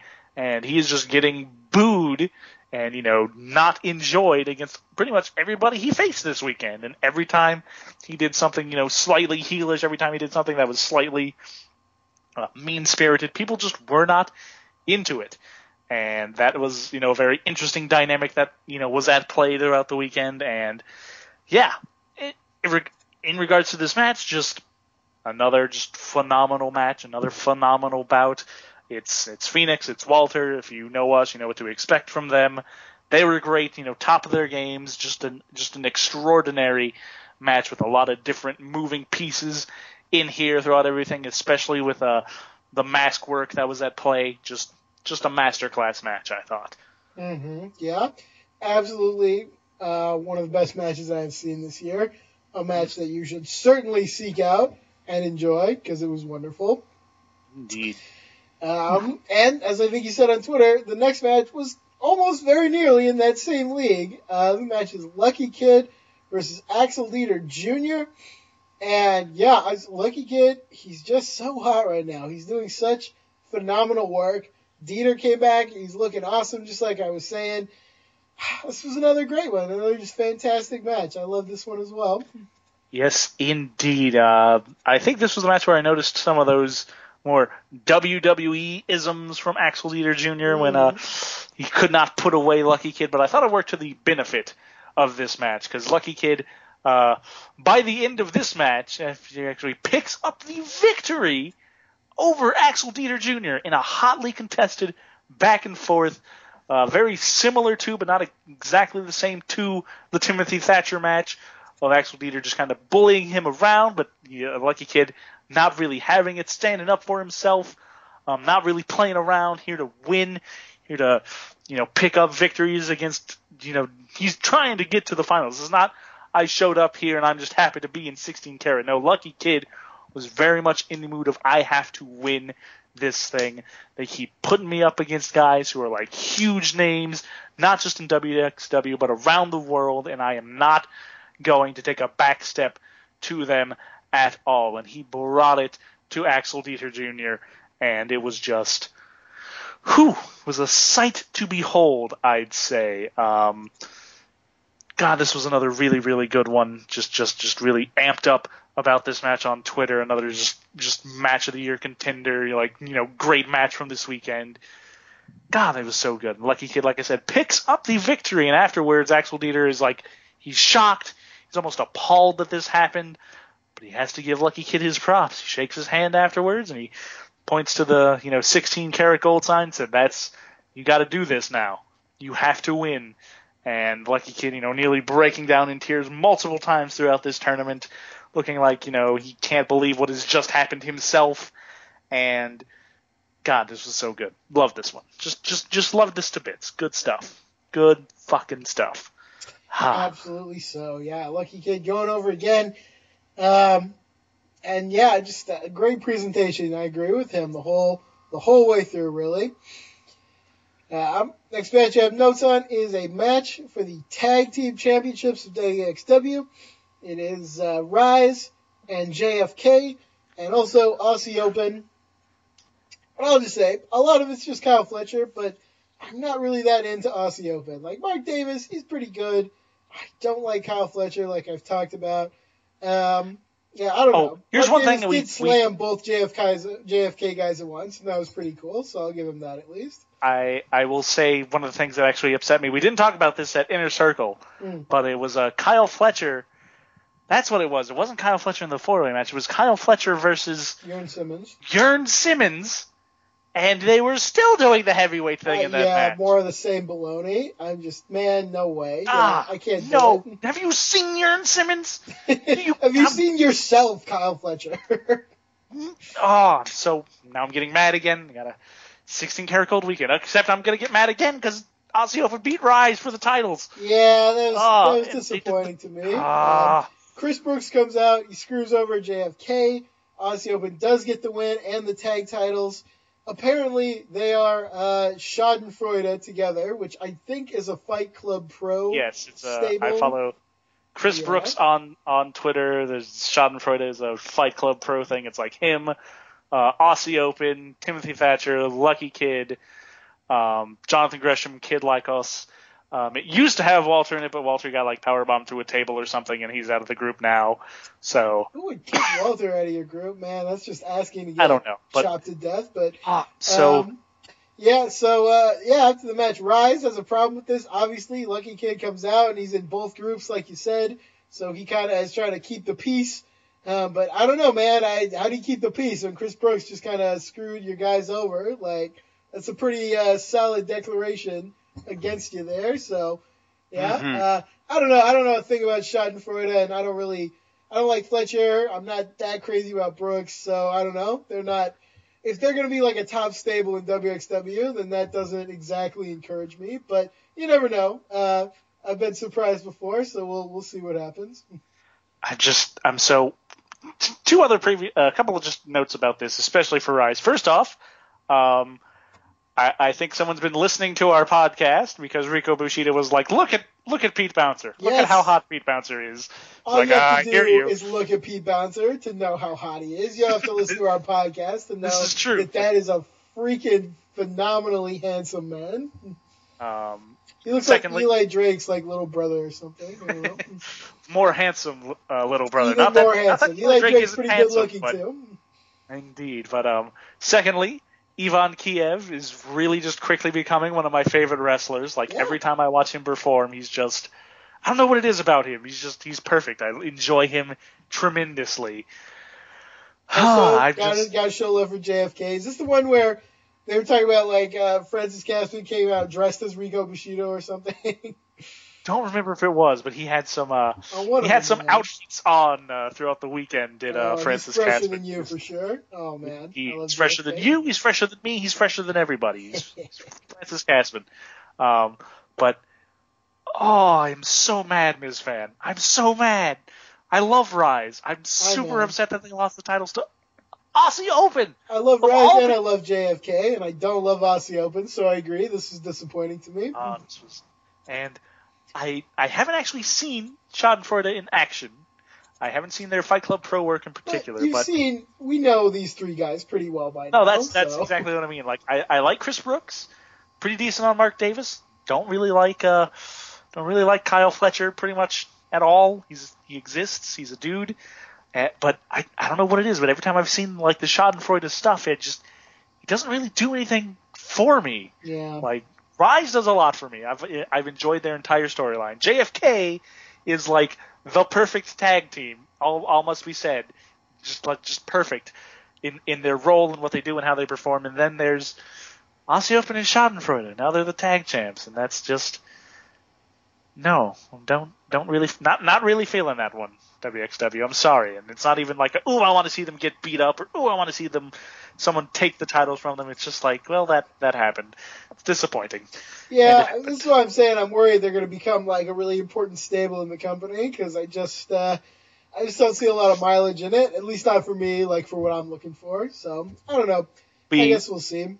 So incredibly upset. If Schadenfreude wants to come in and maybe they want to grab in Timothy Thatcher, maybe if Lykos is healthy, he'll wrestle, that'll be fine.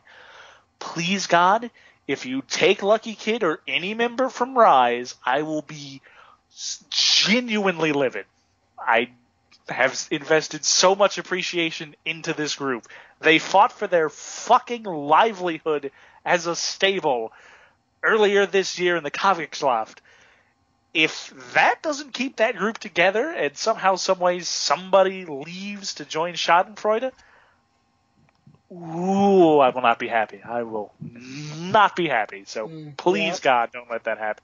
If you want them to feud, that's fine. If you want someone to tease and then ultimately show that they're still demonstrably Rise dudes, if you want Lucky Kid to sort of have that sort of issue and then he proves that he's still in Rise and everybody else rallies behind him as well, that's fine. if Lucky Kid, if Pete Bouncer, if Ivan Kiev, if any of them end up leaving Rise to join Schadenfreude, I will be very, very genuinely unhappy. Do not do it. I am begging you. And those are my thoughts on Schadenfreude. So, Agreed. Here's something that I'm kind of looking forward to, though. Ken Shamrock will be at Superstars of Wrestling this year. The world's most dangerous man. Let him wrestle Timothy Thatcher. That's all I want. Or Walter, or any number of people, really. Let him wrestle Timothy Thatcher, and let him wrestle Rico Bushido. Yeah, there you go. 2 requests. Oh, man, yeah. Oh, that'll be good. Ken Shamrock, the wrestler, is something I have a big soft spot for, so definitely want to see that. Next match we have, or at least I have notes on, Marius Al-Ani comes down to the ring, doing a promo that was not subtitled on the show that I watched, but you pretty much assume. It's not mine either. Yeah, I don't know. Missed that one maybe, or just watched it too soon. We can assume he's talking about how great he is as Shotgun Champion and how great his body is. I definitely noticed that. I think he pretty much said something about being like the greatest Shotgun Champion ever, maybe the greatest champion WXW history ever. Something like that. It's weird that in German you can like kind of understand it sometimes if you're a native English speaker. So, but yeah, who should come out? But Karsten Beck, I believe, right? Yes, he is now. We didn't talk about this on night 1, but he came out on night 1, basically at the beginning, and was announced as being the old and new director of sport for WXW. So he's kind of like their general manager, commissioner, or like matchmaker sort of dude. I miss Christian Michael Jacoby. I know he had to step away for some undisclosed reason, but I hope he comes back. He was great. Not that I have anything against Karsten Beck, but I miss Christian Michael Jacoby. So there you go. He comes out and really just says, here's your opponent, basically. And that opponent is none other than Alexander Wolf of WWE of Sanity, formerly Axel Tischer. The Axeman. Yep, the Axeman. Apparently, and this was cool, that he promised he would return one day to WXW when he left in 2015, and he did it even in the same building. So he got to come back. He's another guy who sort of kind of went out there to WWE to do mostly nothing. So it's nice he's able to come back here and be somebody. I kind of wish he'd brought Eric Young with him, but I guess that wouldn't have fit the WXW theme. This match was pretty good. It wasn't one of the best of the weekend, but that's a high bar. It was a really good match, and I appreciate it. I thought there was a lot of good stuff in here.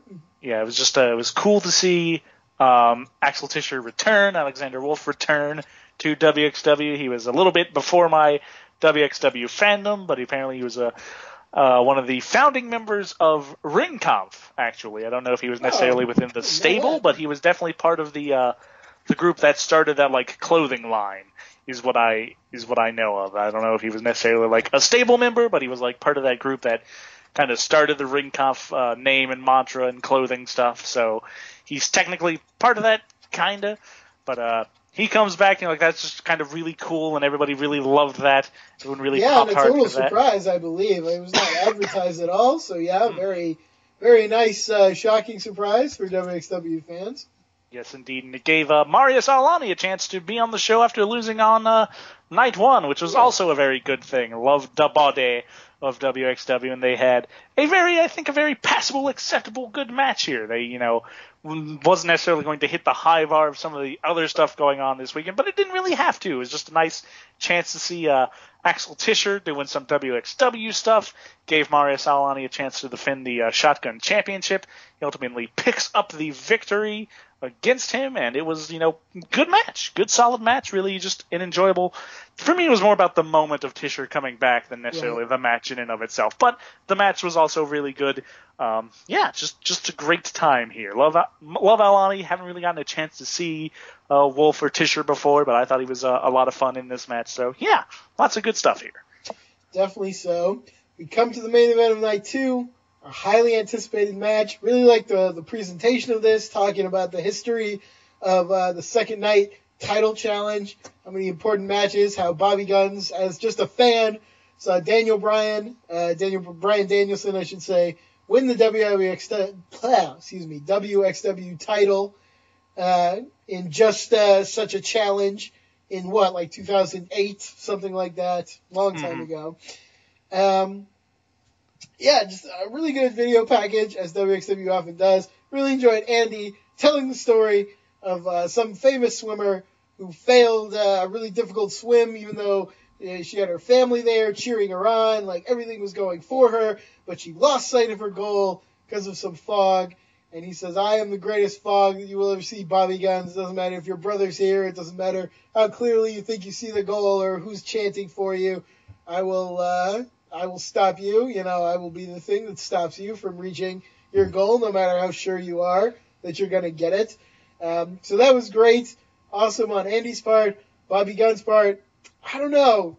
Ever since, like, that match with the big chant was so awesome. But now I almost wish it didn't happen because, like, he's kind of a little bit become, like, just the chant. Like, he's like, doing the chant for himself. He's talking about the chant all the time. It's like, okay, yeah, but the chant wasn't the point. The point was, like, people liked you enough to chant like that. So maybe be cool like you were before. I don't know. I love Bobby Guns. I just feel like he's getting a little off track for what really was so cool about him in the first place. Maybe so. But I don't know about you, but I was head over heels for this match.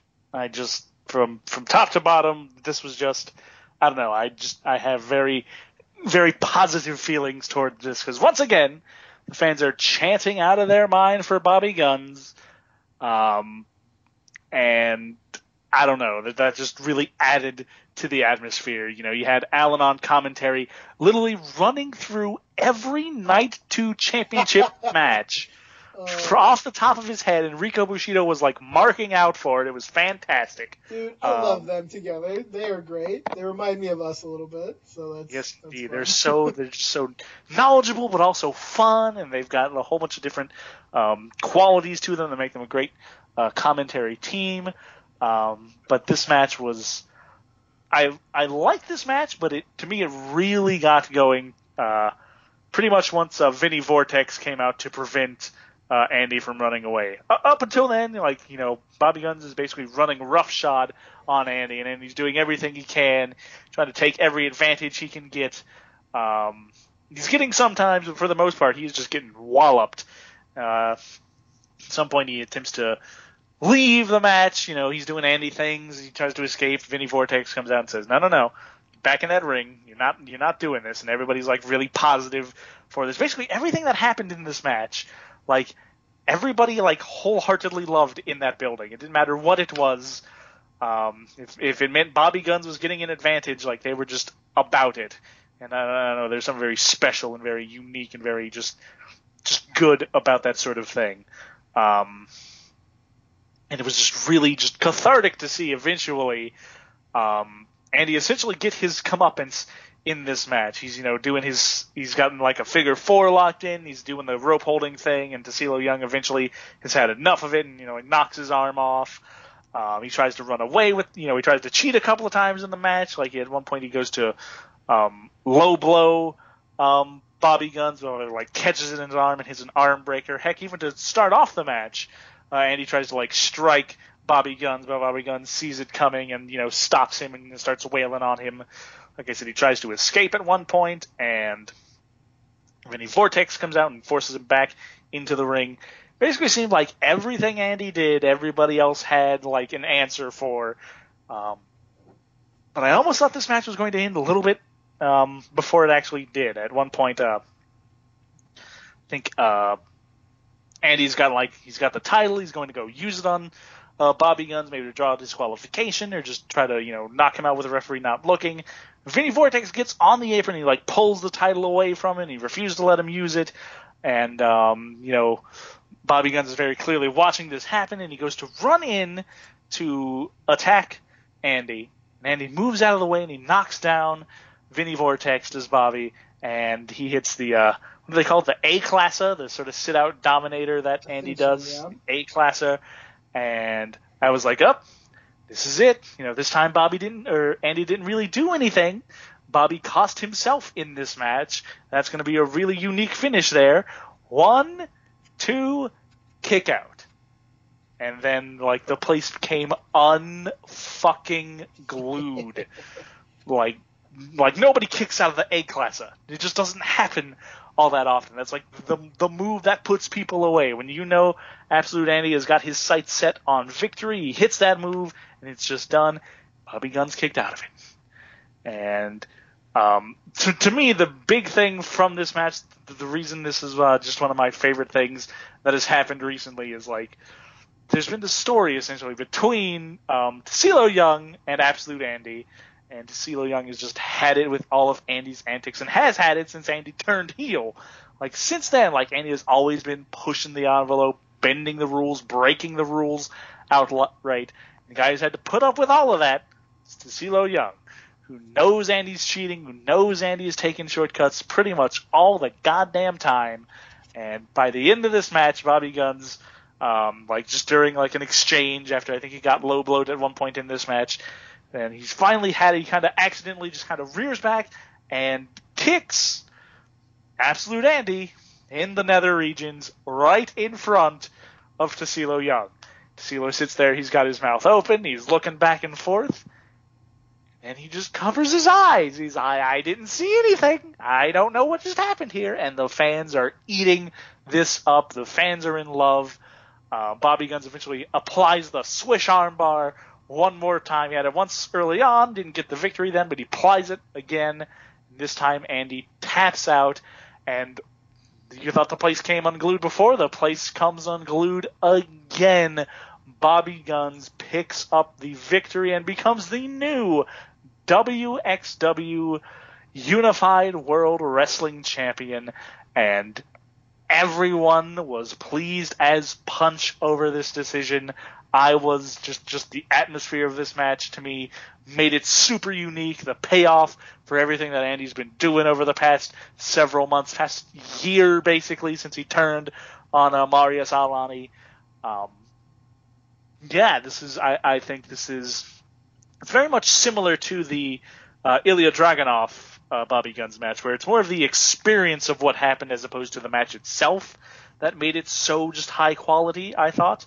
But yeah, the fans enjoyed it, and the fans really enjoying it made me really enjoy it. They chanted for Bobby Guns all night, and I just recently basically figured out that the reason it's the Bobby Guns chant specifically is because Bobby Guns' theme song, which is Robot Rock by Daft Punk, basically has lyrics. It's only like two lyrics, rock, robot rock, but it's the exact same cadence that they do it to. So it's, instead of rock, robot rock, it's guns, Bobby Guns. So that immediately made that click more for me. It was like, oh, okay, that's why they do that. But they were chanting that all night. Once again, everything Bobby Guns was doing, they were for. Every time Andy had, one of his nefarious tricks sort of screwed and taken away from him, the fans loved it even more. I don't know, just something about when fans are highly into something, it just sort of makes it different and makes it unique and makes it special, and that's what this match really was. Bobby Guns picks up the victory, the new WXW Unified World Wrestling Champion, and it was a fantastic, great, just a great moment, really. Maybe one of the best moments of the year so far. Might go down as one of the best moments of the year once we reach its end in December. But I was feeling this. I don't know about you, but I was feeling this. It was definitely a great match. I think you liked it a little bit more than I did. I liked a lot of things about it. I liked the crowd engagement. I liked the finishing sequence. Overall, I was a little iffy on the ref kind of letting it slide. I wish they'd maybe built it up a little more during the match, but you get the idea definitely, and it worked for the crowd. I don't know if Andy and Guns, as great as both are, and I think they're both two of the best probably in the world, definitely in Europe, I don't know if they have the best chemistry, just flat out, like, bottom line, because they've wrestled a bunch of times. It's never quite been as good as I maybe thought it was going to be. But you know what? They still had a great match, and I think it went down pretty much the way it should have gone. So it was very good stuff. I was a fan as well. Mm-hmm. Just a fantastic end to everything on night one. Bobby Guns emerges victorious. It's one of the good feel-good moments of the weekend. And then we still had all of night 3 to get through. Oh, boy. Even better stuff. Indeed. Night 3 includes the 2 semifinal matches, both of which I honestly loved. The first one, Lucky Kid versus Ilya Dragunov. Thought this was really fantastic, especially the finish, which was Lucky Kid dodging Torpedo Moscow and Ilya just like clobbering himself in the corner. Lucky Kid taking advantage, hitting a 450 splash to win, finally getting a win off a finisher instead of kind of a flash pin, which I thought was nice, and it built up a little bit for the finale. What did you think of this first one here? This was a killer match. Mm-hmm. Another one of Ilya's better performances from the weekend. Definitely made up for the very weirdly lackluster Daisuke Sekimoto match. And this was another just great Lucky Kid performance. This is Lucky Kid, he's coming in here, he's got to face Timothy Thatcher, and he's got to face Axel Dieter Jr., and then he's got to face Ilya Dragunov. And there's not exactly a whole lot of dudes who could probably do that 3-match and eventual 4-match stretch and, survive it. But Lucky Kid did, and it felt so, natural and authentic.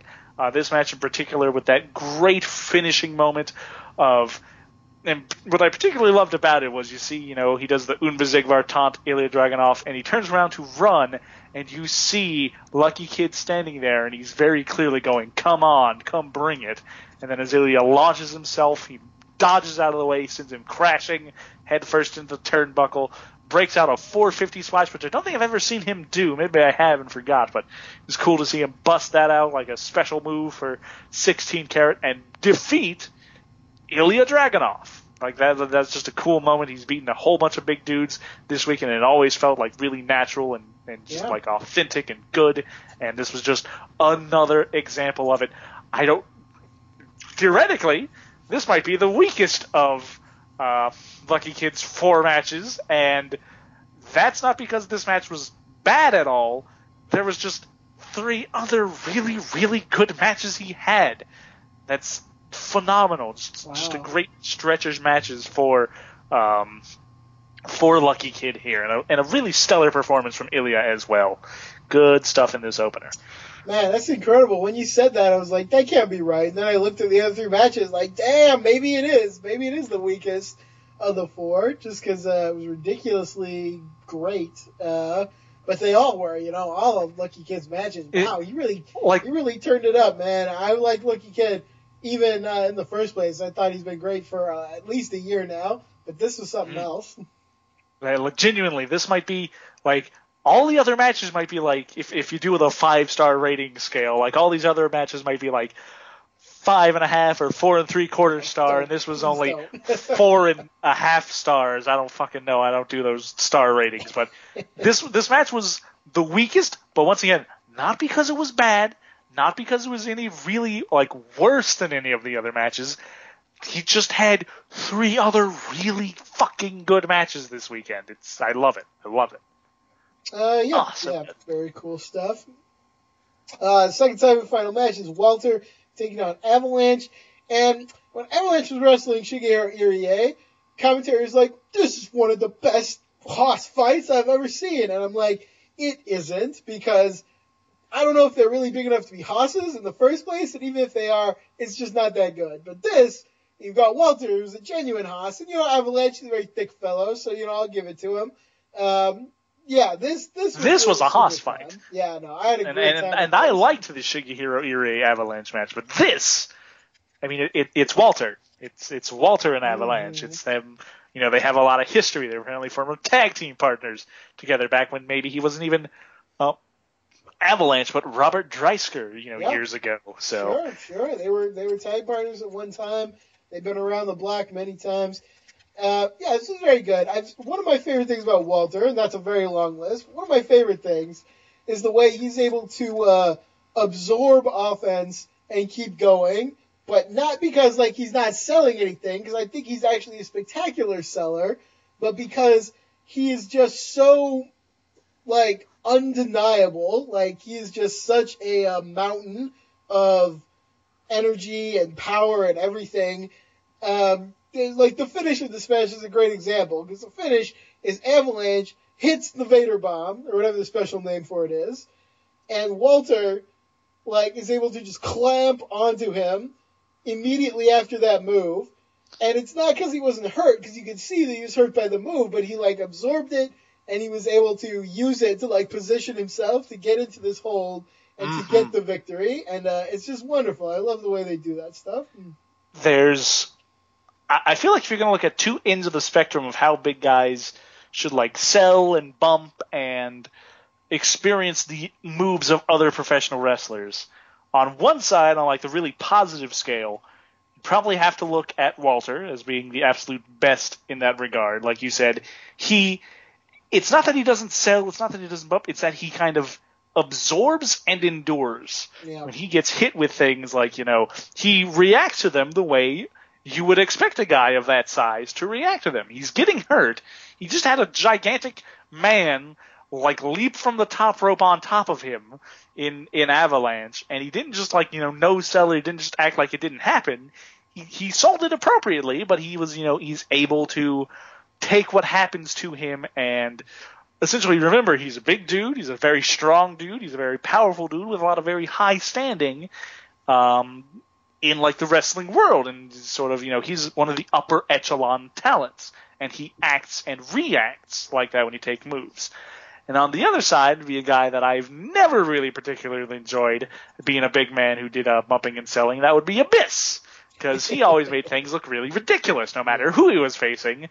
And that would be my scale. Like, you have Walter, who does it perfectly. He understands his size, his physique, his persona, like what he is supposed to do, how he was supposed to do it.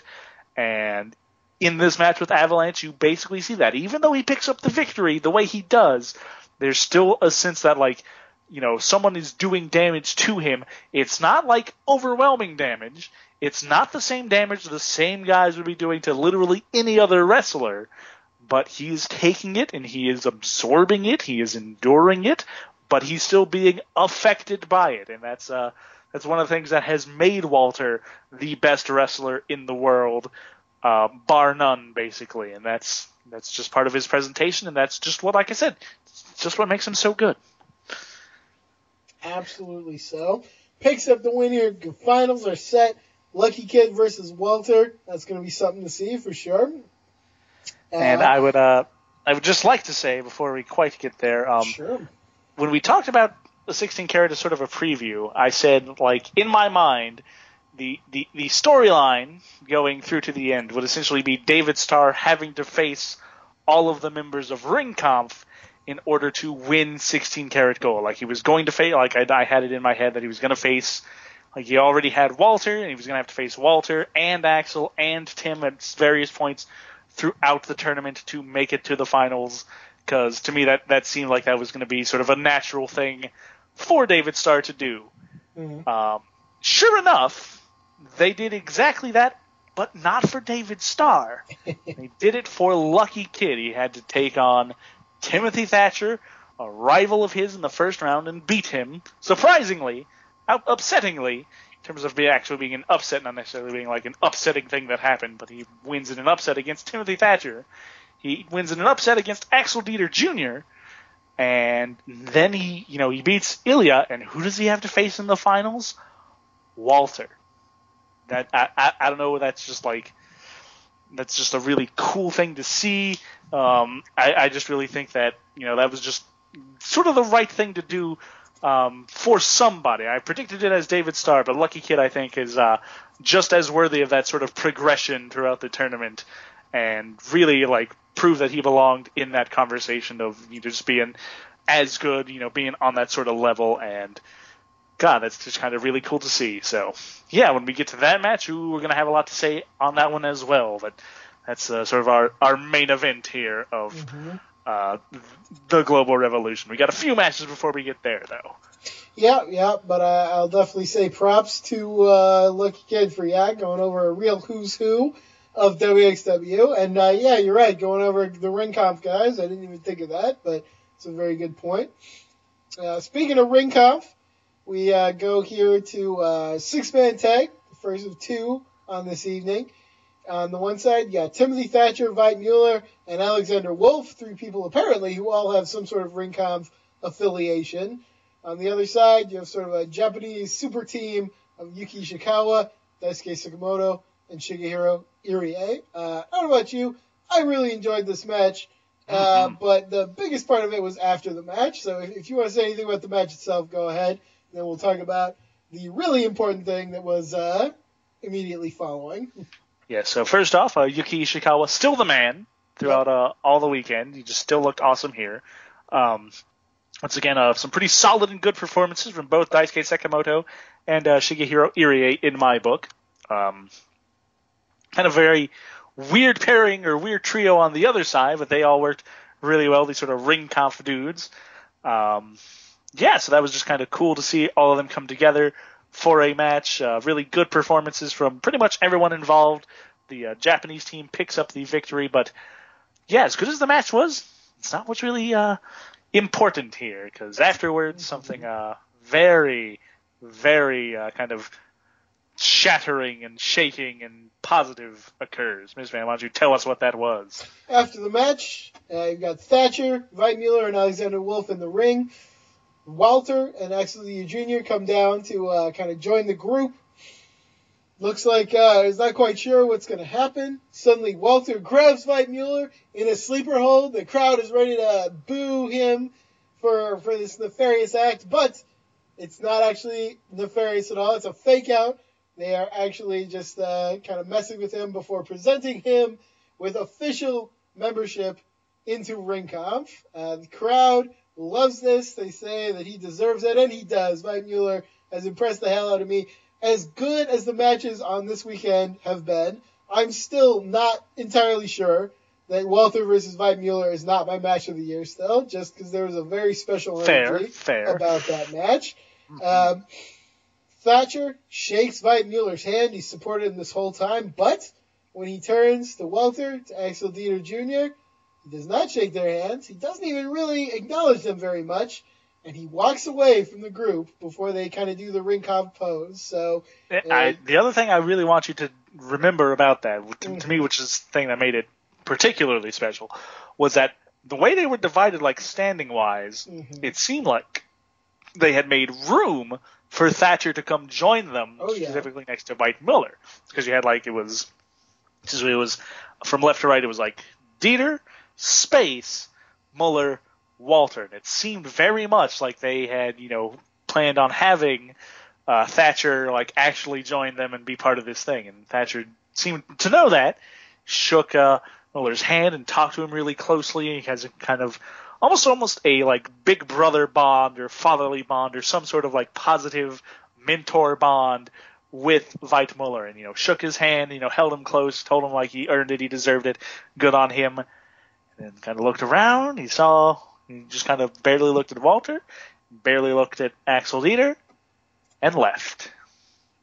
And that was, like, everybody noticed that, everybody reacted to that, and that was another thing in the Timothy Thatcher ring conf story. And that's just, this is another thing that's I've really been invested in, that I'm really, like, big on, is this sort of whole thing between them, and I cannot really fault Timothy Thatcher for walking away from this. Like, it was his goal to come in and win this weekend. It's his goal to sort of separate himself from his ring conf brethren and defeat them when he could, if he had to. And he didn't get that done. He still has those sort of, I think, very justifiable reasons to not particularly be happy with either Walter or Dieter. And he said, congrats to Veit Mueller.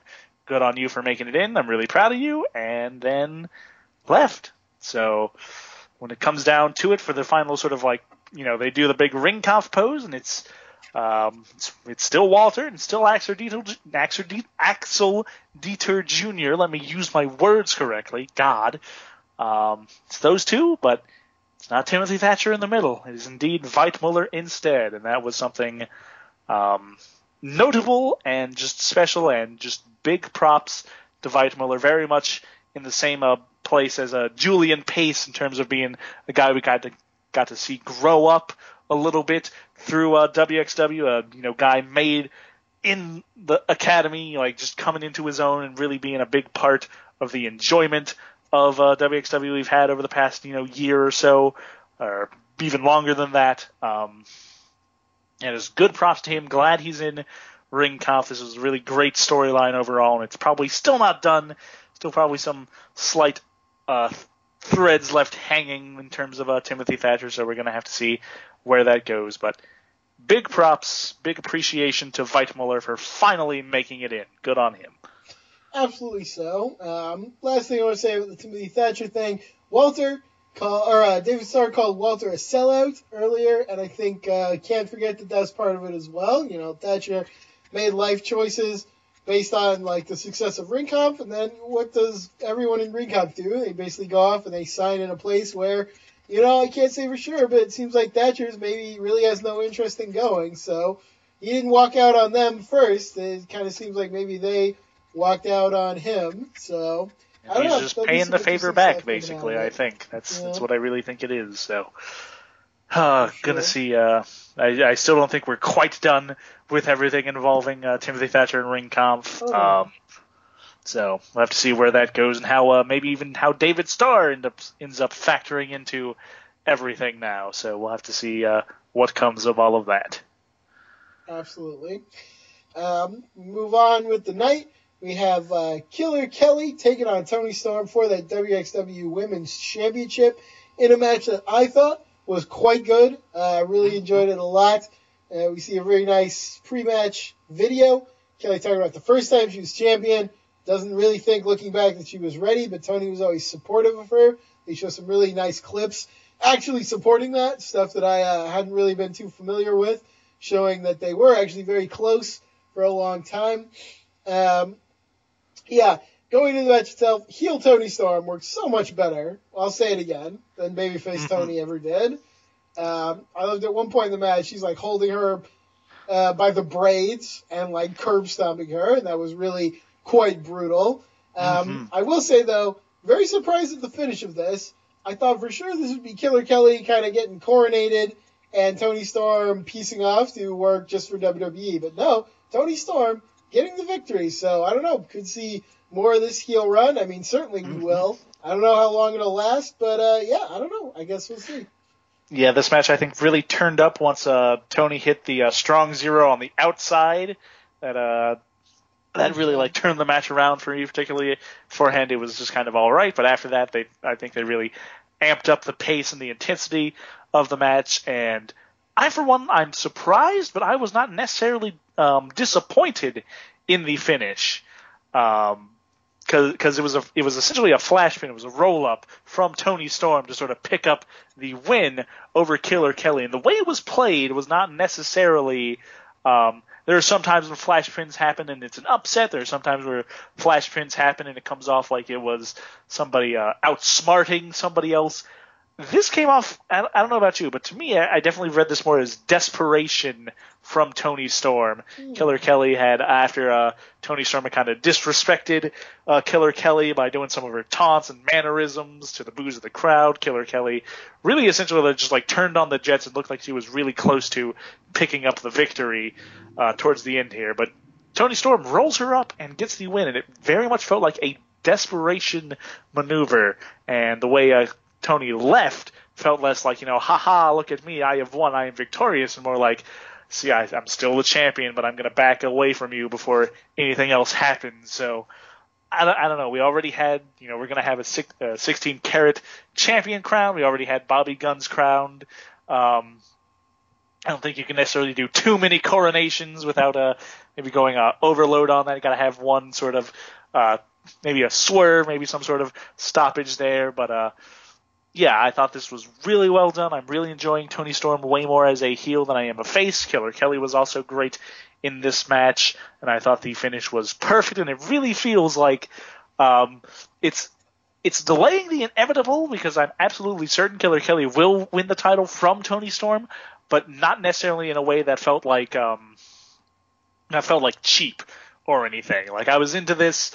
It was good, I think, that Toni Storm managed to get at least one victory, over her and managed to retain the title here, and I'm looking forward to an inevitable match again somewhere down the line, hopefully where Killer Kelly will win it. But for now, really like this one. Good stuff.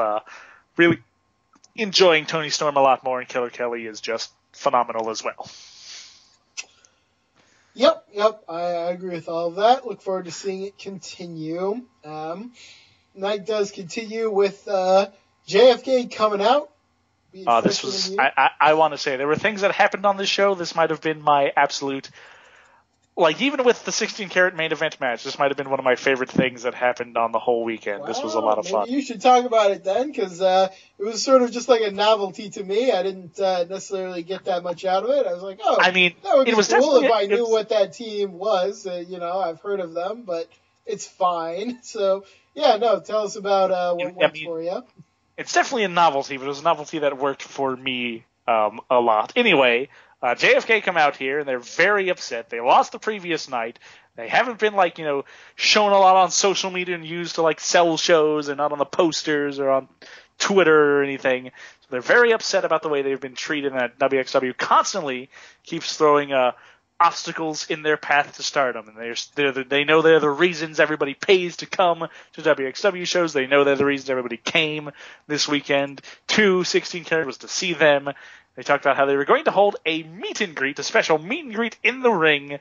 Everybody could come, meet the greatest tag team of all time in their minds in JFK. Carson Beck comes out here, and he is very much he's got a microphone. He's in all business mode. He comes down there, he takes one look at Jay Skillin, kind of shrugs him off, looks at Francis Casper, looks between them, says the following tag team match will be scheduled for one fall. Everybody says one fall, and what should happen? Who should be the tag team they have to face? Why?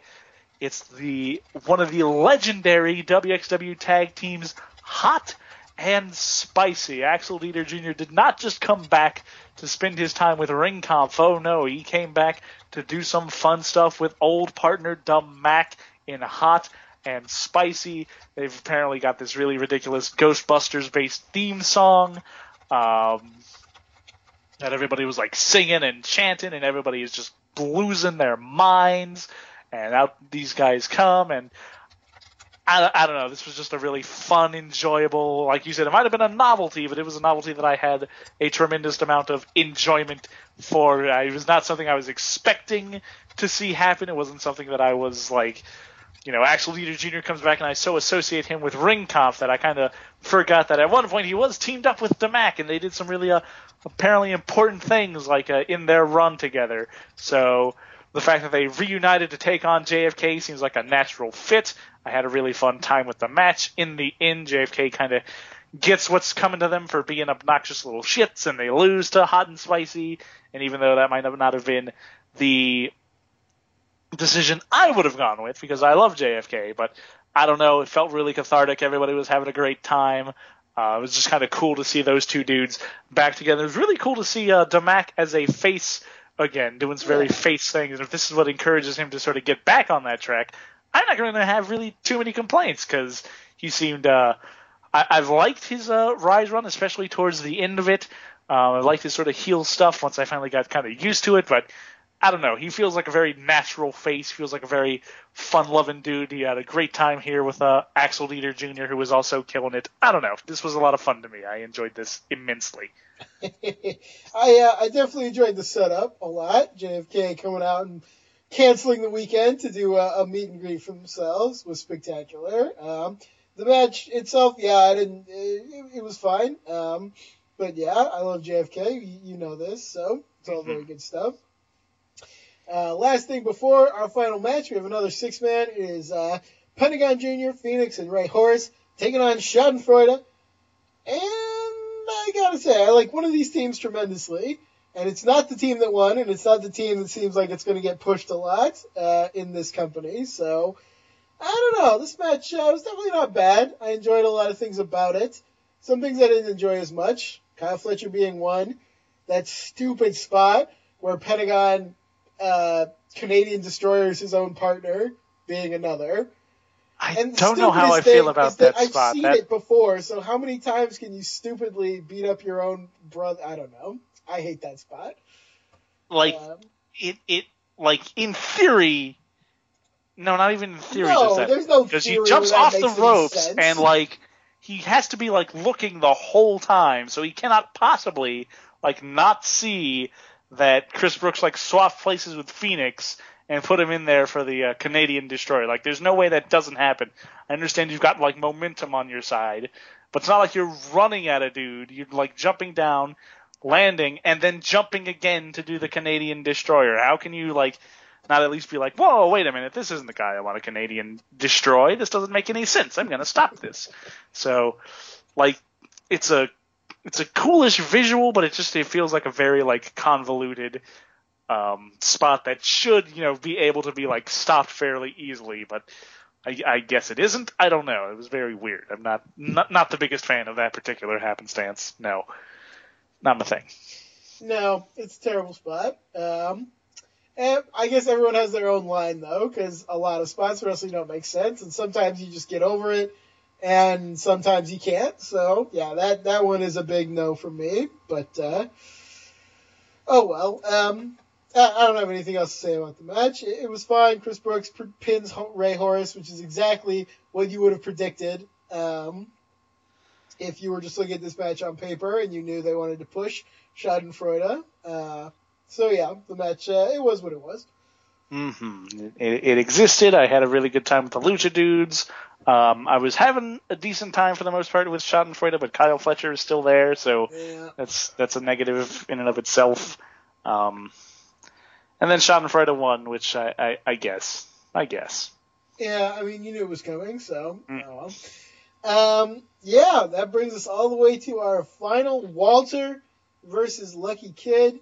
And yeah, man, what an absolute classic. Another clear match of the year contender to my eyes. Got great stuff like Walter holding down Lucky Kid and like stripping off his elbow padding, his elbow like bandage that he's got on there, which was sustained in night 1 against Thatcher. Nobody else really targeted it when I thought of it, but Walter, he just went after it very viciously. I love how Walter is just a man that you literally have to, like, destroy all of his power reserves, and he can absorb so much stuff and just credibly keep coming. I love Lucky Kid trying to use the same, like, slap barrage that worked on Thatcher, only for it to fail here. I loved how I was on the edge of my seat for all of this, as was the crowd. I loved Lucky Kid double stomping Walter over and over, just trying to, like, literally drive him through the mat. I love him. Particularly, I love the spot that began that when Walter comes in to do the John Woo drop kick, and Lucky Kid sees it coming and like leaps into the air and like comes down. You think he tries to do a double stomp, but he lands more like a knee drop on him instead, and he proceeds to follow this up with like 2 more double stomps, and it was just like.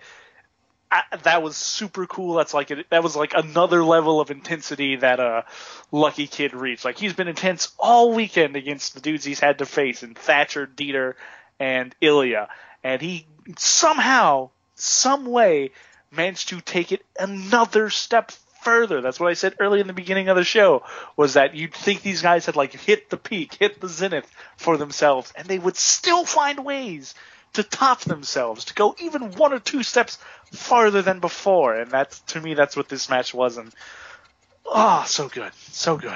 Yeah, for sure. That whole sequence was really phenomenal.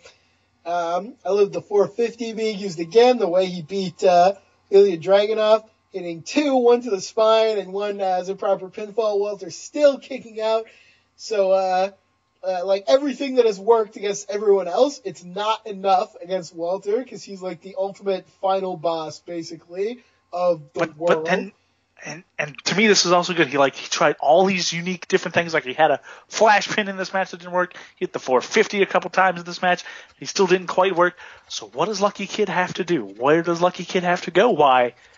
Back to the crossface, his move. All the things that he's done this weekend, the crossface is one of his things, and he applies it in. He's got it locked on. He's got it cinched in deep.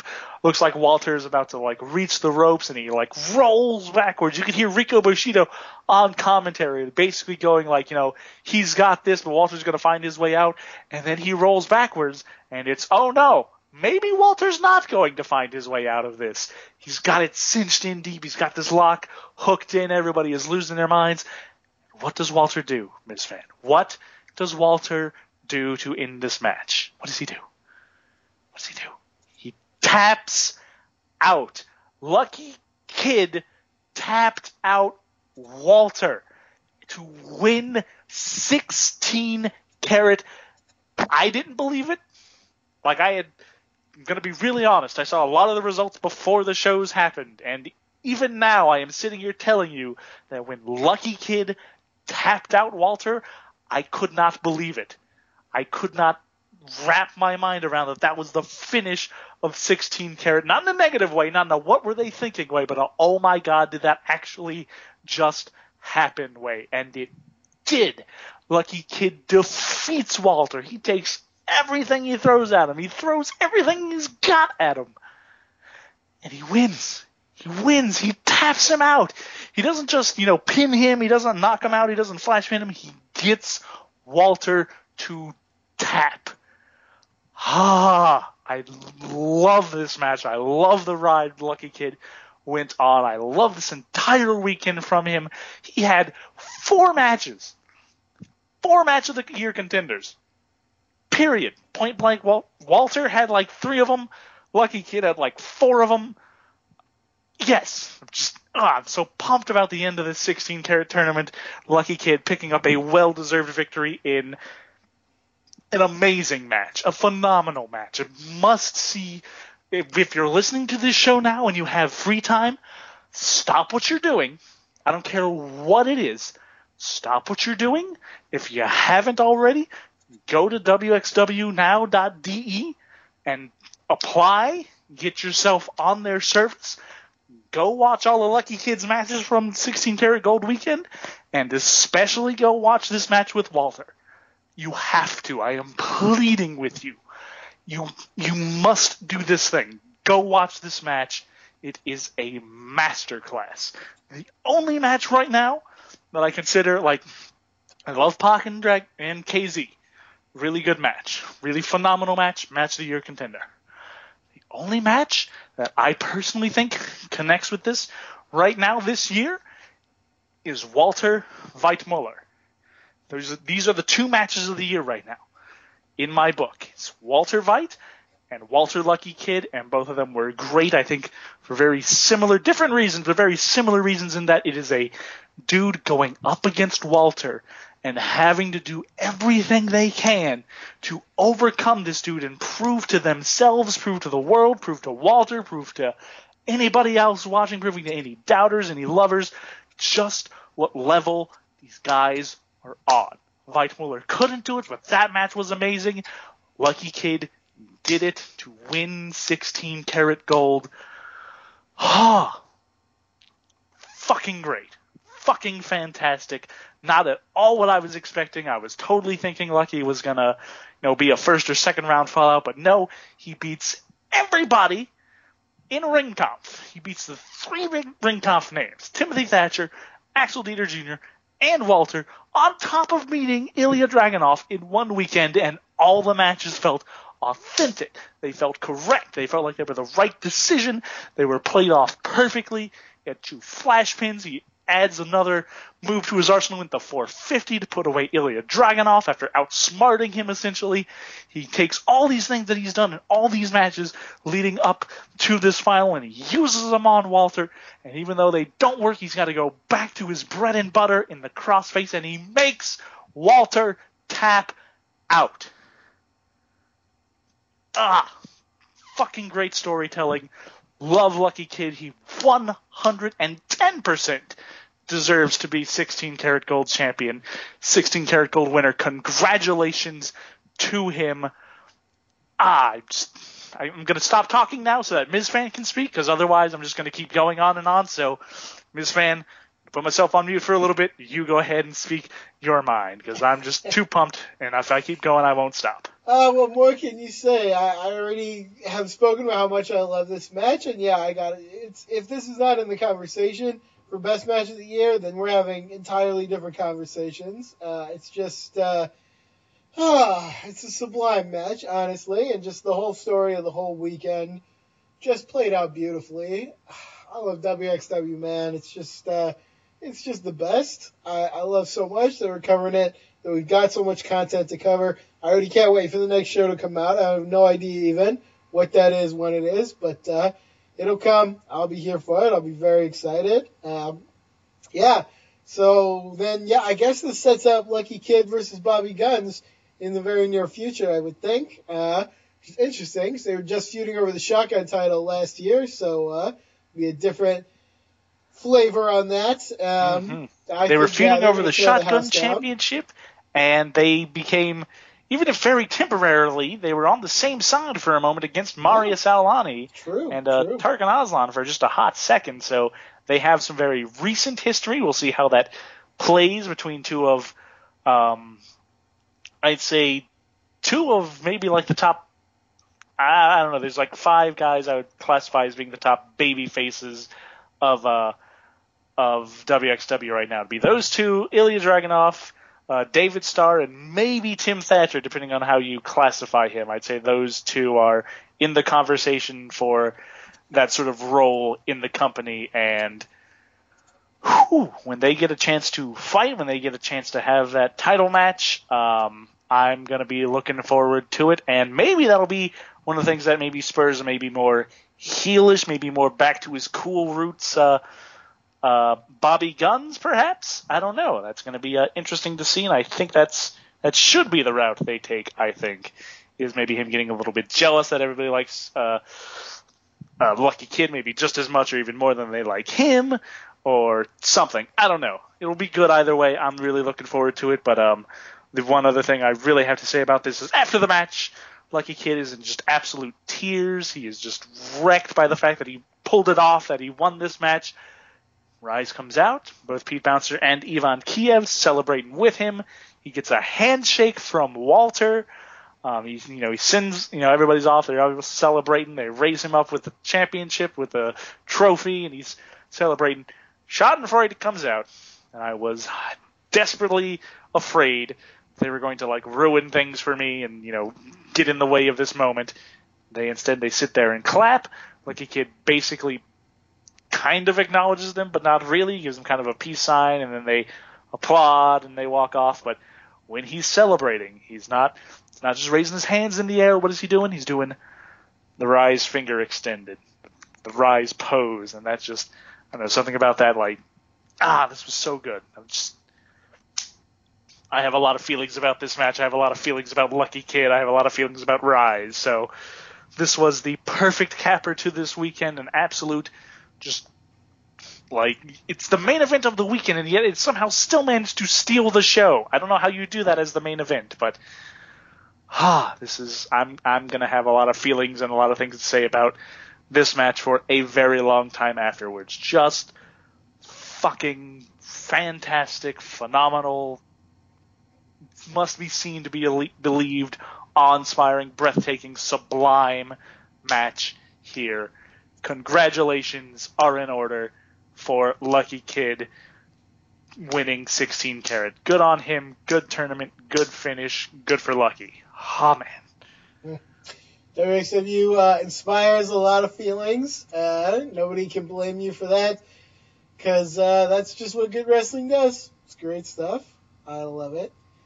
Okay, I think that pretty much covers everything we wanted to talk about. So, anything else you got before we wrap up this great episode?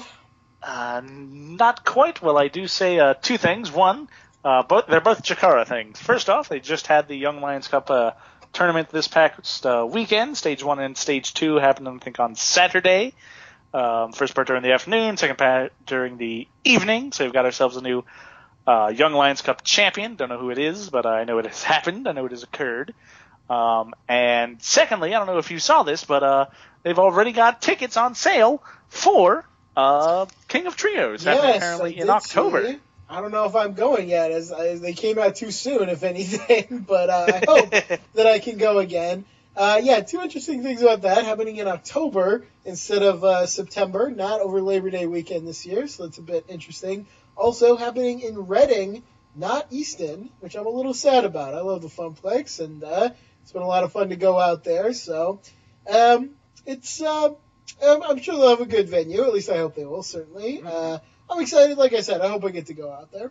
Indeed, and not going to exactly promise anything, but I think I might be trying to go out there this weekend, hopefully, or this year, hopefully. I really would like to make that happen.